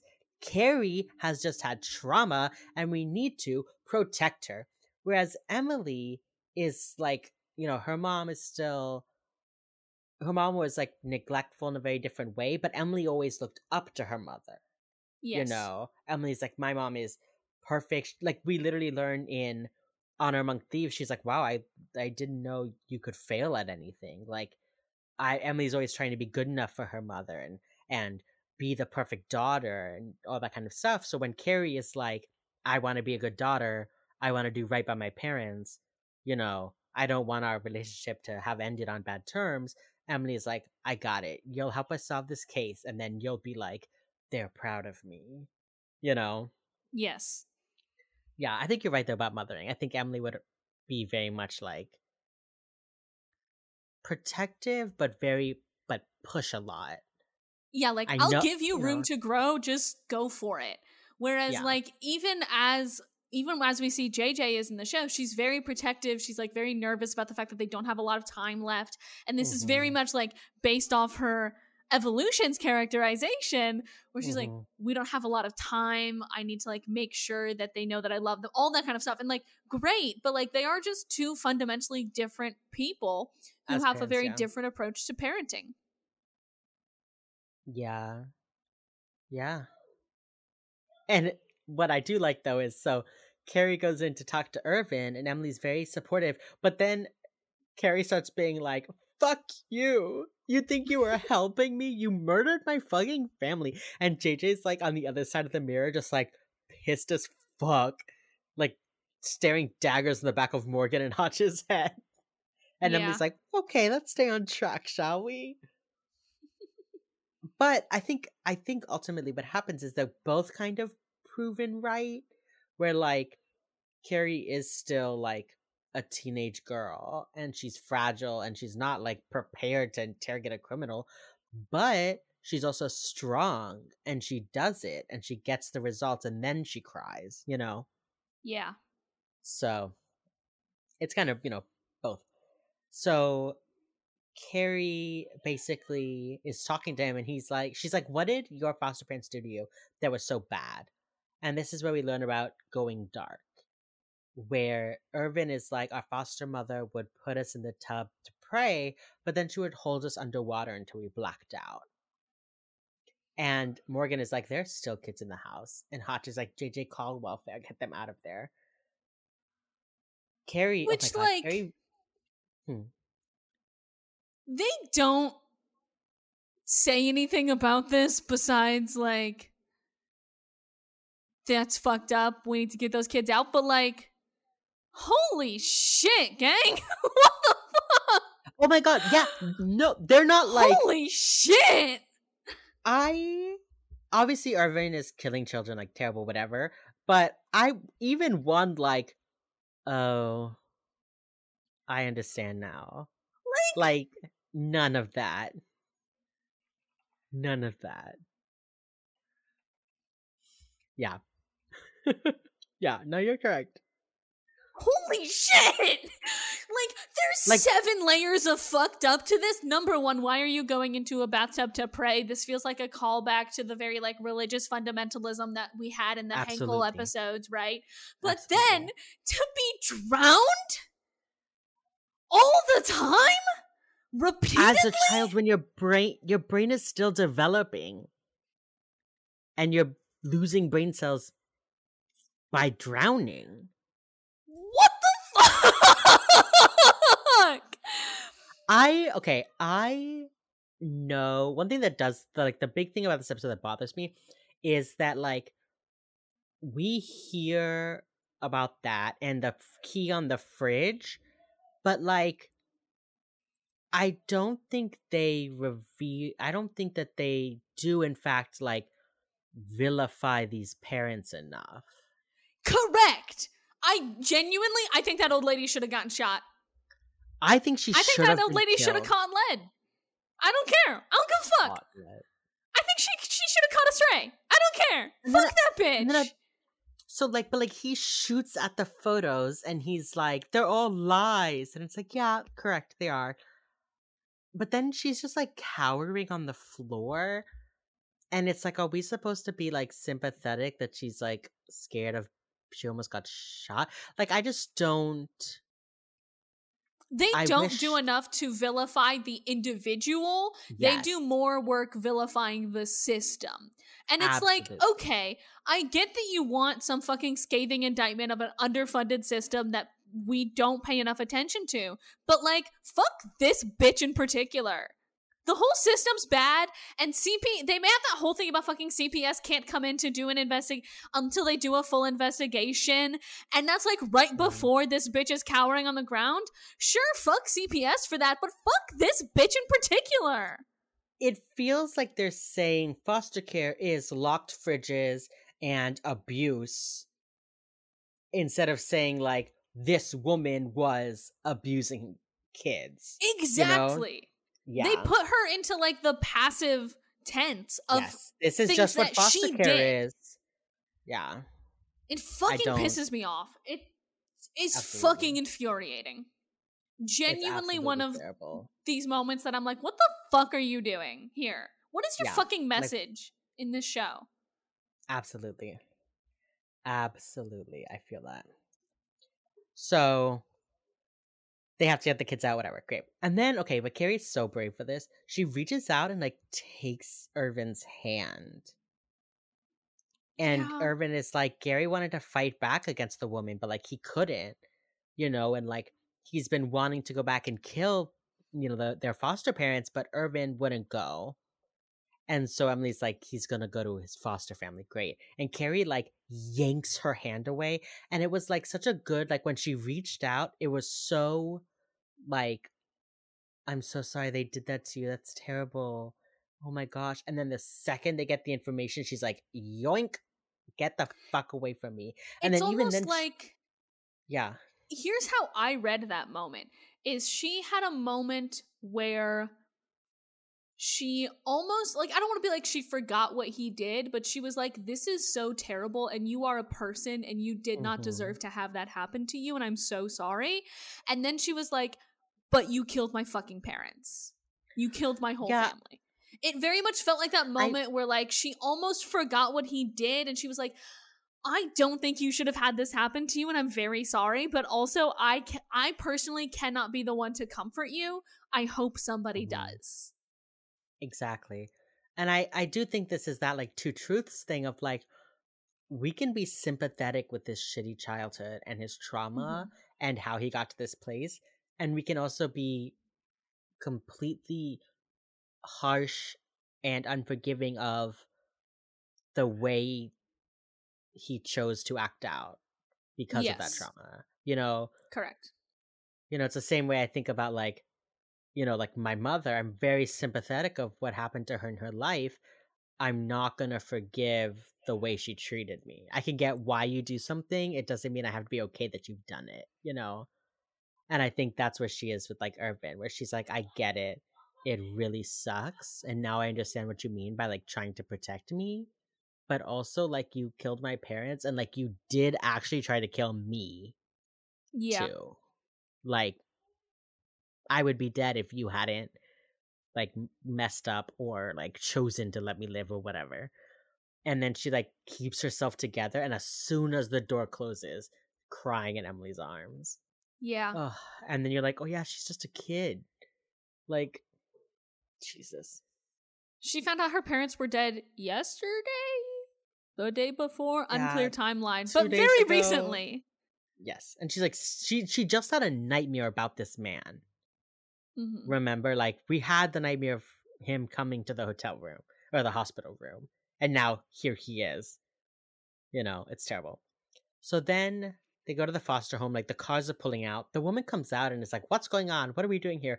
Okay, I do need you to go open the notes app because Reed has the darkest under eye circles. It looks like Reed has been punched in the face. He really does look like he got punched in the face. Truly calcium deficient. Yeah. Well, was this still in the era where Matthew Gray Gilbert was having his health issues, or was this after that and they just like made a weird choice in makeup? I know that he was having health issues in season 1. I wonder if it was like in and out, because remember, he wasn't in Name in Blood that much at all. He's only in a couple scenes of Scared to Death, really. And now in this episode, he's not a huge player either. So I wonder if he was like having health issues during this time. But I just like saw him and I was just like, oh God, get some sleep, Reed. I know. They really like makeup did not try and hide this that much. Yeah, even if it is naturally that he was having health problems, they didn't help him. Yeah. Which makes me feel like it was on purpose. They either used it or put it. Which is, and if it's on purpose, it's a weird choice to make. I wonder if he's still supposed to be like Morning Gideon, so he's like not sleeping. They don't address it. It won't come up. The woman is like, I have to pick up the kids at school, and Hotch is like, somebody else will. And then Gary is at school. He like goes up to the 2 kids and he's like, hey, you don't remember me? I lived there a long time ago. So like, why would they remember you? Whatever. But then he's like, you're not allowed to wear your shoes in the house. You're not allowed to go to the bathroom after bedtime. Does she still wear the refrigerator key around her neck? And that's when the 2 kids are like, oh my God, you know what's happening. And they get in the car. Emily goes to the school and the kids are already picked up. Denver PD set up a perimeter. Gary and the boy are in a donut shop, just eating. And Reed is on the phone with Hotch and he's like, I don't see the girl. Knock, knock, knock. There she is. She's at the window with a note. And Reed's like, you should get down here. Cut to snipers, SWATs, everyone is in vests. Please turn to the next picture. The detective is wearing the smallest vest known to man. Why does Reed have a bigger vest than this dude? So I think that FBI vests, it seems like there's like a vest component and then like a Velcro padding component. And this detective is only wearing the padding component, but he's wearing, looks like he's wearing the tiniest vest on the planet. It's very small. It's like half a life jacket. Wild. Okay.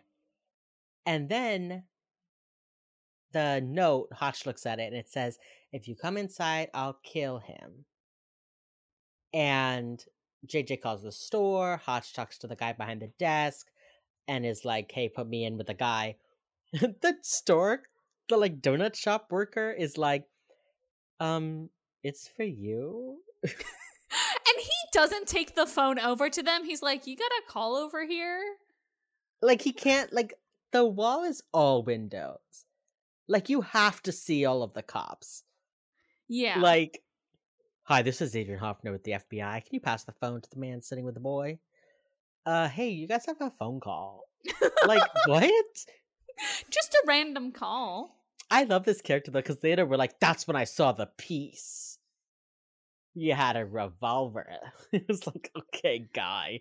This is the most exciting thing that has ever happened to you. Yeah. He works at donut shop, all right? Let him live. At donut shop. Yeah. Okay. Gary stands up with the boy, like keeping the boy in front of him, and is basically like, I've always imagined going out in a hail of bullets in a donut shop.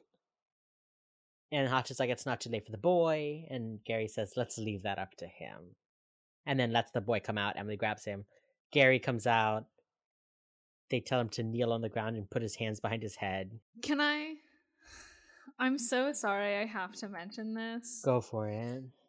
When they have this dude kneeling and he puts his hands and he like laces his fingers behind his head and lifts his arms up, he, as all of us would in this situation, has some pit sweat going on.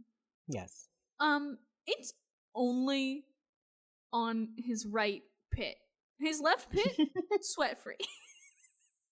It's just one. And I just noticed it because he's wearing a light shirt, obviously. Yeah. But like, how do you think this is a case of like, I get very sweaty under my right pit when I'm nervous? Or is this like they forgot an armpit? I think this is a case of this man in particular, William Lee Scott. Only sweats out of one armpit. I think he only sweats out of one armpit. And that's a thing. Like that's not even a joke. Yeah, like, that's super a thing. Some people only sweat on one side. Some people don't sweat at all. Whatever. It just really funny. Like I noticed it, and I had to text James immediately, and I was like, "Hey, this is weird, but I need to say this." Yeah. So then, like, Gary comes out. They get him. Whatever. The detective is like, well, "I don't know what you did, but good job." And Hotch is like, "Thanks." Hotch like initially like shakes his head no. Like he knows something's up here. He's like, I didn't do anything. So then, okay, Emily has this face when somebody's on a phone and she wants to know what they're saying. It's definitely because, like, you know, Paget Bruce does to keep acting. But like her face, like her chin like tilts up and she raises her eyebrows and she looks at them like, what is it? Well, what is it? And then her voice becomes like, what did they want? Every time. And I love it.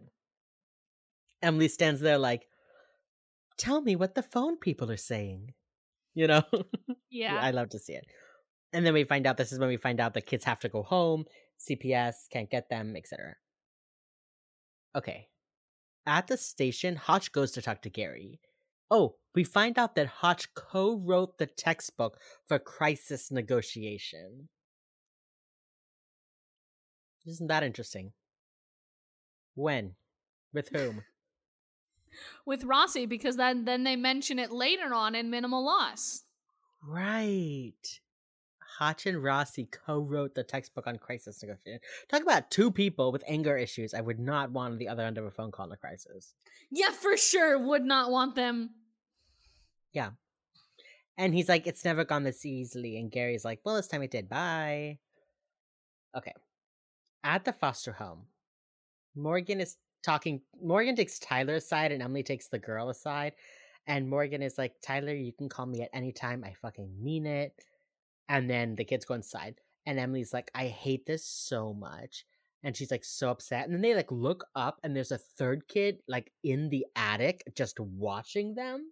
With like a black eye. Yeah. And Emily's just like, this sucks. Then back at the donut shop, JJ is like organizing a press conference like from the table of the donut shop.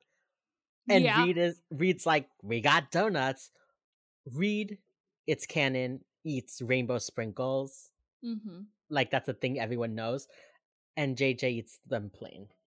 The store clerk is like, that's when I saw the piece. And Reed's like, whoa, piece? What piece? The store clerk, by the way, is talking to another cop giving a statement. Oh, yeah. You can't just say the store clerk is blurting out, that's when I saw the piece, because it makes no goddamn sense, okay?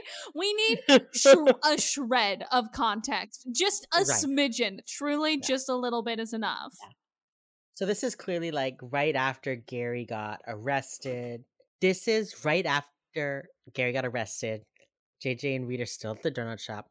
And the police officer is taking the statement of the store clerk from earlier. And he's like, that's when I saw the piece. It was tucked into his jeans. And Reed's like, wait a minute, what? And he turns to the cop and he's like, did you get a gun? And the cop's like, no, I patted him down. There was nothing. And Hotch is like, yeah, there was no gun. It wasn't checked in. Like, where's the gun? And Reed says, a gun doesn't just walk away. And Hotch is like, uh-oh. Immediately calls Derek. And Derek's like, why would I check the kids' backpacks? Pew, pew, pew, pew, pew, pew. Also, okay. There's like 3 gunshot sounds that go off and not just James saying pew, pew, pew, pew, pew. By the way. It's I'm assuming they watched the episode. No, it's really good. I am assuming people have not watched these episodes for years when they're listening to us talk about them. Are you fucking kidding me? I don't Hey, let know. us know on socials or in the comments of this episode. Please. Do you rewatch the episodes with us, or are you just sort of like going off of your like 14-year-old like 14-year-old you's memory of this? Like what's your vibe here? I was I gonna say, like the way that they cut. I'm gonna steamroll you into a logical sentence now, please. please. Go ahead. I like the way they cut Morgan going, the bags? Why would I look in the bags? And then it is immediately hard cut to like 3 gunshots in quick succession. Mhm. And they like scramble out of that car, man. They are Yeah. fucking running. As Yeah. they should, but like they are fucking running. Mm-hmm. And it really kills me in this scene. So Emily has to point her gun at Tyler, like at a kid, Yeah. which is so hard. And like the second Tyler like drops his gun even a little bit, she's got her gun away. She like does not want to be doing Good. that. It's also like really interesting that this only happens, 2 episodes after Name and Blood when she had a child Yes. pointing a gun at her. Yes. I bet that's a shitty parallel she doesn't like to think about. Absolutely. So basically, Derek is like, you could have shot her. You shot the pictures on the wall instead. You're good. Don't do this. Like, don't do this. I'll make a deal with you. If you give me the gun, I will get you out of this house and you will never have to come back. And the kid just starts crying. Ugh. Again, another great child actor this episode. This is Absolutely. Masam Holden.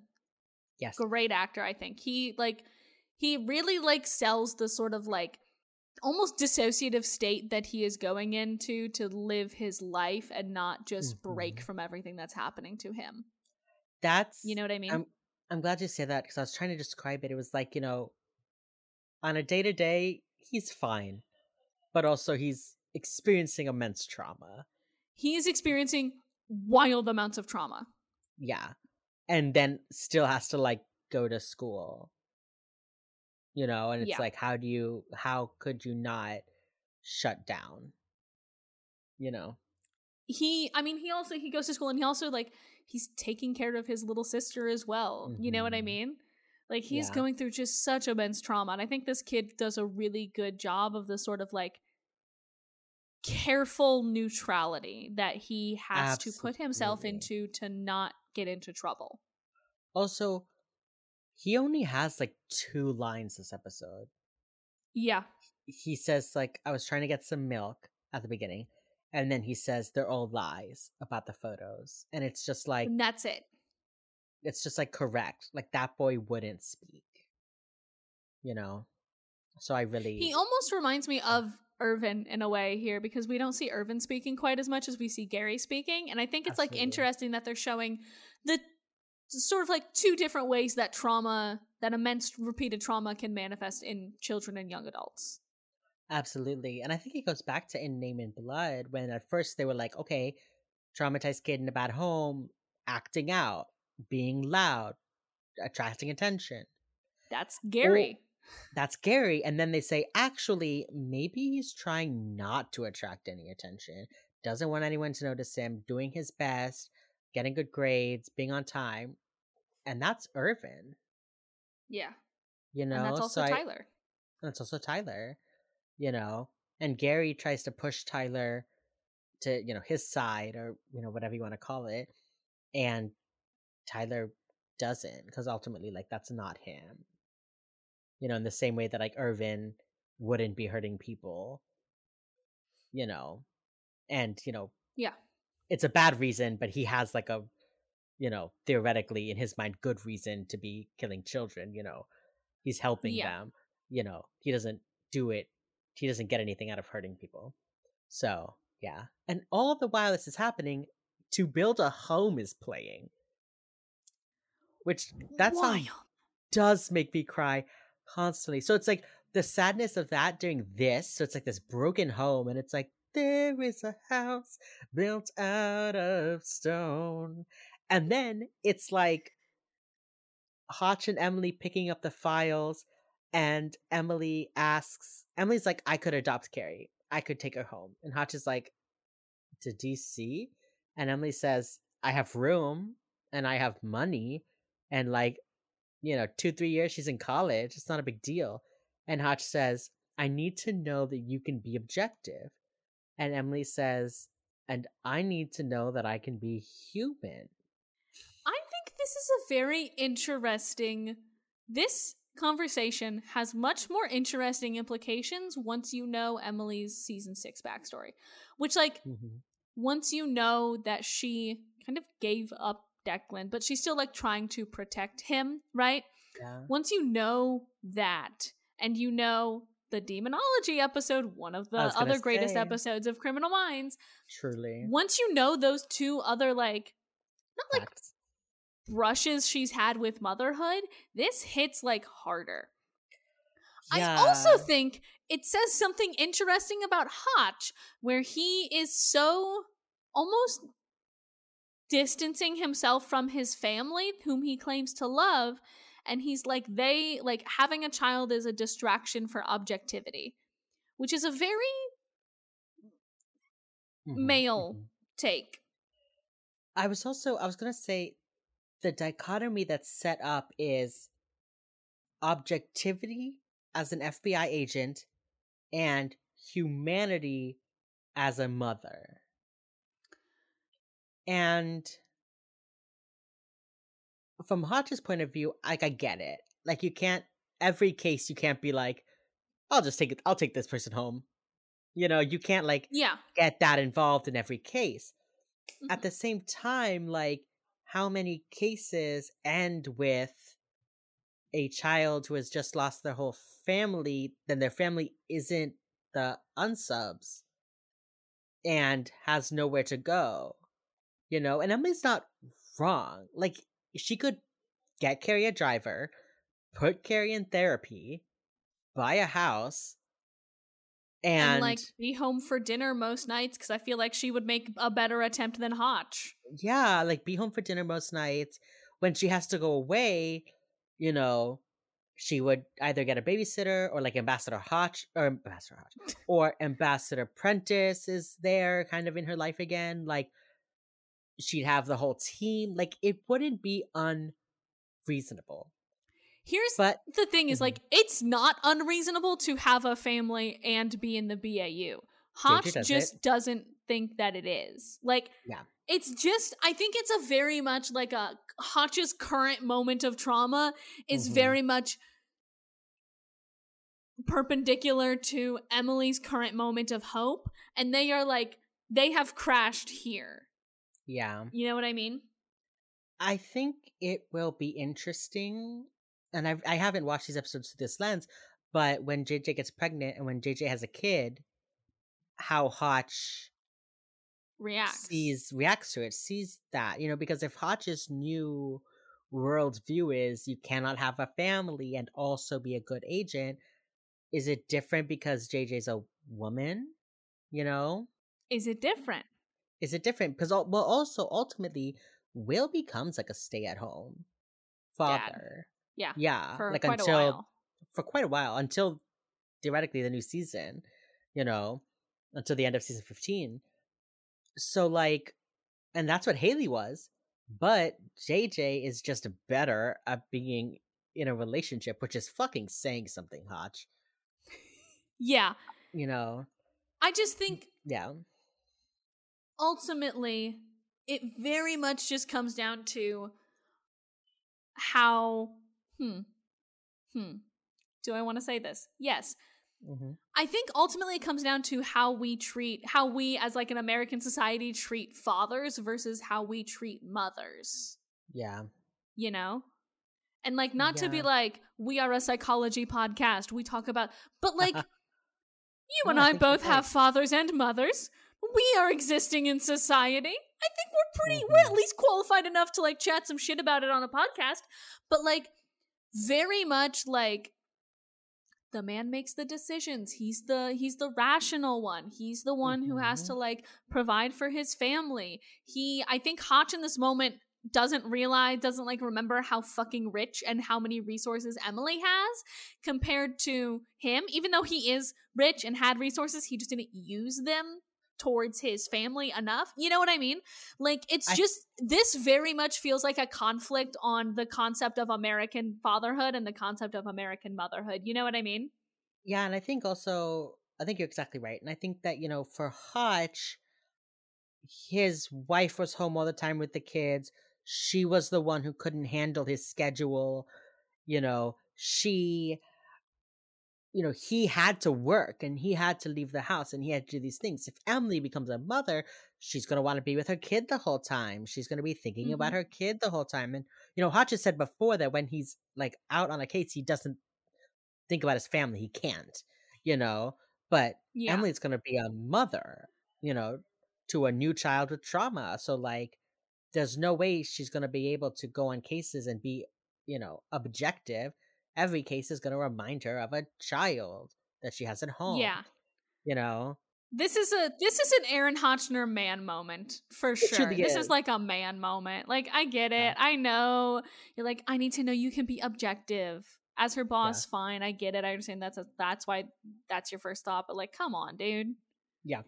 Also, just because you're a cringe fail dad doesn't mean everybody else would be a cringe fail dad. I think Emily would be a great dad. A cringe fail dad. Emily would be a great dad. Also, doesn't this like come out of nowhere though? Emily's sudden, like, they were just like, Emily's like, also I want to be a mother. Like, yeah, it does when? For sure come out of nowhere, for sure. And it immediately disappears. Yes. Like, okay. I mean, God, I wish it had been like JJ, because she's like already pregnant. AJ Cook's like already pregnant when they're filming. Yeah. This. Like, why didn't they do it JJ? And then JJ's like, shit, I'm pregnant. Well, I don't know. It's odd. It's odd. But I don't know, man. Emily would be such a good mom. She'd be such a good mom. But in the end, it doesn't matter because Carrie's family is flying in from LA to get her. Yay! So she doesn't even need to happy be adopted. Ending. It's a happy ending, but also a sad ending. Yeah. Okay. They're getting on the plane. Derek says, please tell me they restocked the bar. And JJ says, I called ahead. So, this FBI plane not only has an alcohol bar, but JJ can call them and be like, we're really gonna need a drink. And anywhere they are, they can just like restock it. And they'll have it for them to drink. I'm like pretty sure that that's not a legal use of taxpayer money. Just like, does the government care about what is a legal use of taxpayer money? No. But I'm pretty sure that's not it. Or if it is, it would have to be stocked by the agents and not restocked. And like, everybody just agrees not to look in that cabinet. But also, like, right, we see that later on, we'll see that. But what gets me is they're in Denver, and JJ just called the pilot and was like, hey, Todd, we're really gonna need a drink. Do you think you could swing by 7-Eleven and grab us some little bottles of vodka? Like, what? Do they have a deal with one of the airlines? And do they just sort of like, hey, can you send over like one of your carts and we'll just like take what we need off and send you the reimbursement? Like, what? Like, do they have a deal with Delta? Is there like a secret flight attendant? Like, well, there has to be a pilot and a co-pilot, right? Right. So does the pilot just be like, you know what, I'll gas the plane up. Do you want to take an Uber over to Terminal B where Delta is and you can just like try and like barter? Oh, can you run into the airport and grab us some alcohol? Can you like run in? Can you get one of the like, what? Like, also, this begs the question: Emily bought Mother Night in an airport store, so why could the agents not just go Buy buy their a own bottle of alcohol? alcohol. Yeah, Airports would love to buy you a bottle to like for you to buy a bottle of alcohol. They make yes. $1 million off of each bottle. They're marked up to hell and back. They would love for you to So do that. funny. It was just I've never noticed that sentence before, and they said that, and I was like, what? Yeah, I feel sometimes they do just like write things into the script and it's like, oh, you didn't think about the implications of this line, but absolutely. it's funny. It's a funny bit. Yeah. And then Hotch calls Haley and is like, please, can I just talk to Jack? Which is like, How okay, much for being so much for being rational and yeah. objective, man. Hotch the man. Sorry, I promise I'm not just gonna make everything into like a this is a man kind of thing, but like this very clearly says something about the way men are expected to be parents and women are expected to be parents, and that's what I'll say about that. I mean, I think even just seeing the way that like the fandom is constantly like JJ's just a mom, JJ's just a mom, when like Hotch's story for the first like 5 seasons of the show are about him being a father. Yeah. So, but no one ever cares about that. Exactly. Yeah. Because men are more free to have careers and, you know, be separated from their children and be their own person. True. Whereas mothers are, you know, everything we talked about in Name and Blood, pretty much. Yep. I remember we had a long talk about it. We did. Okay. So now we get the gayest scene of the show. Like, truly. This scene. JJ sits up across from Emily, curls up with her little, like, jacket, and says, you know, Carrie's family are good people. And Emily's like, oh, good. And then JJ says, I think it's a good idea. You, kids, I can see it. And she, like, has, like, a finger in her mouth, and she's being very, like, I see it, shrug, big eyes, like, that's our children, Emily. And Emily's just like, thanks, thank you. And, like, looks out the window all, like, wistfully. I love that Emily, like, looks out the window so wistfully while JJ looks like she's ready to jump her bones. Ready to, like she's like, let's make a baby. Literally. Come on. Like, it was so funny.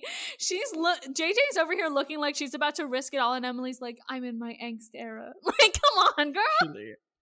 And meanwhile, in the background, it's like, out in the garden where we planted the seeds. It's such a weird song choice. There is such tree as old as me. That song, okay, you're gonna laugh so hard at me at this, but that song always makes me really, really emotional because somebody made like a Harry Potter edit to it right before the last movie came out. And I was like, listen, the last movie came out my first semester of college. So it was literally like end of an era, great song by Oliver Boyd and the Remember Rolls, a Harry Potter Wizard rock group. But it was like I had been out of home. I've been away from home for like 4 weeks, the longest I ever had. I was like in college. It was the last movie, and then here was a video of them as kids over to build a home, and I was full ugly sobbing. So every time this scene plays, I get like just like a little choked up. Yeah. Honestly, that's so valid of you. I'm not gonna lie to you. That's so valid, actually. Thank you. Okay. I feel like we've said, instead of an ending thing, we said it all like during the episode. I know, we really don't need to like wrap up. I mean, like, Emily never technically has a child. Which I have thoughts and opinions about that, but whatever. We will get to that when we get to the reasons she never technically gets a child. James, scale of 1 to 10. What are you ranking this episode? Can I give it a 10? I think you can. This is a 10 episode for me. All right, yeah. Like, my biggest criticism, I like literally can't even remember right now. I had like one thing. I was like, this is the big thing for me, and I literally can't remember. That's how insignificant it was. This is a 10 out of 10 for me. I don't know if it's a 10 out of 10 for me. Okay. It is, I think, one of those episodes where like it's very clearly one of those like early benchmarks for a good episode. You know what I mean? Yeah. I think I have to shave off part of a point because of the just like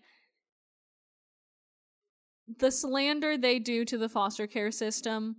Just like the way they don't villainize this woman who did abuse children for many, many years just like doesn't sit right with me. And it like, it didn't matter when I was just watching the episode, but as you and I talked about it, I was like, wait, no, I'm actually angry about this. You know, so I almost said, can I give it like a 9.85? I'm giving this a 9.5.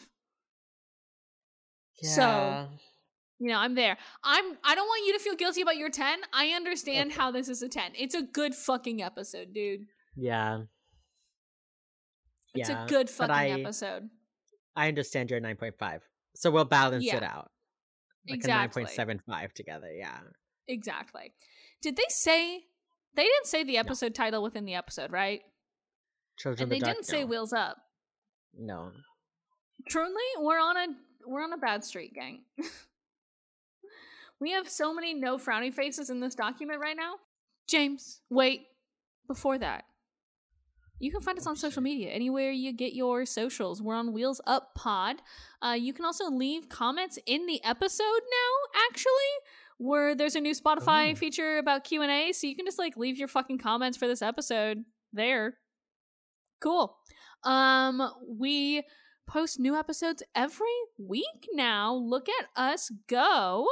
You can find us anywhere. Leave comments. If you have any corrections, you can give them to us at wheelsup@brightcrownmedia.com, or like I said, leaving a voicemail on Anchor, or you know, some of the comments in the Spotify section. That'd be cool. If you would be so kind as to leave us a review on Apple Podcasts, it really does help a lot. That's it. James, give me an ending quote, baby boy. I'll give you an ending quote and a fortune. Ooh. A reunion is in your future. I had no quotes. You really didn't, did you? There wasn't really anything except the gay. There wasn't. There was a few little quotable moments, but yeah, we talked about it in the episode. Yeah. Anyway, you can stop the recording now. Hey. Hey.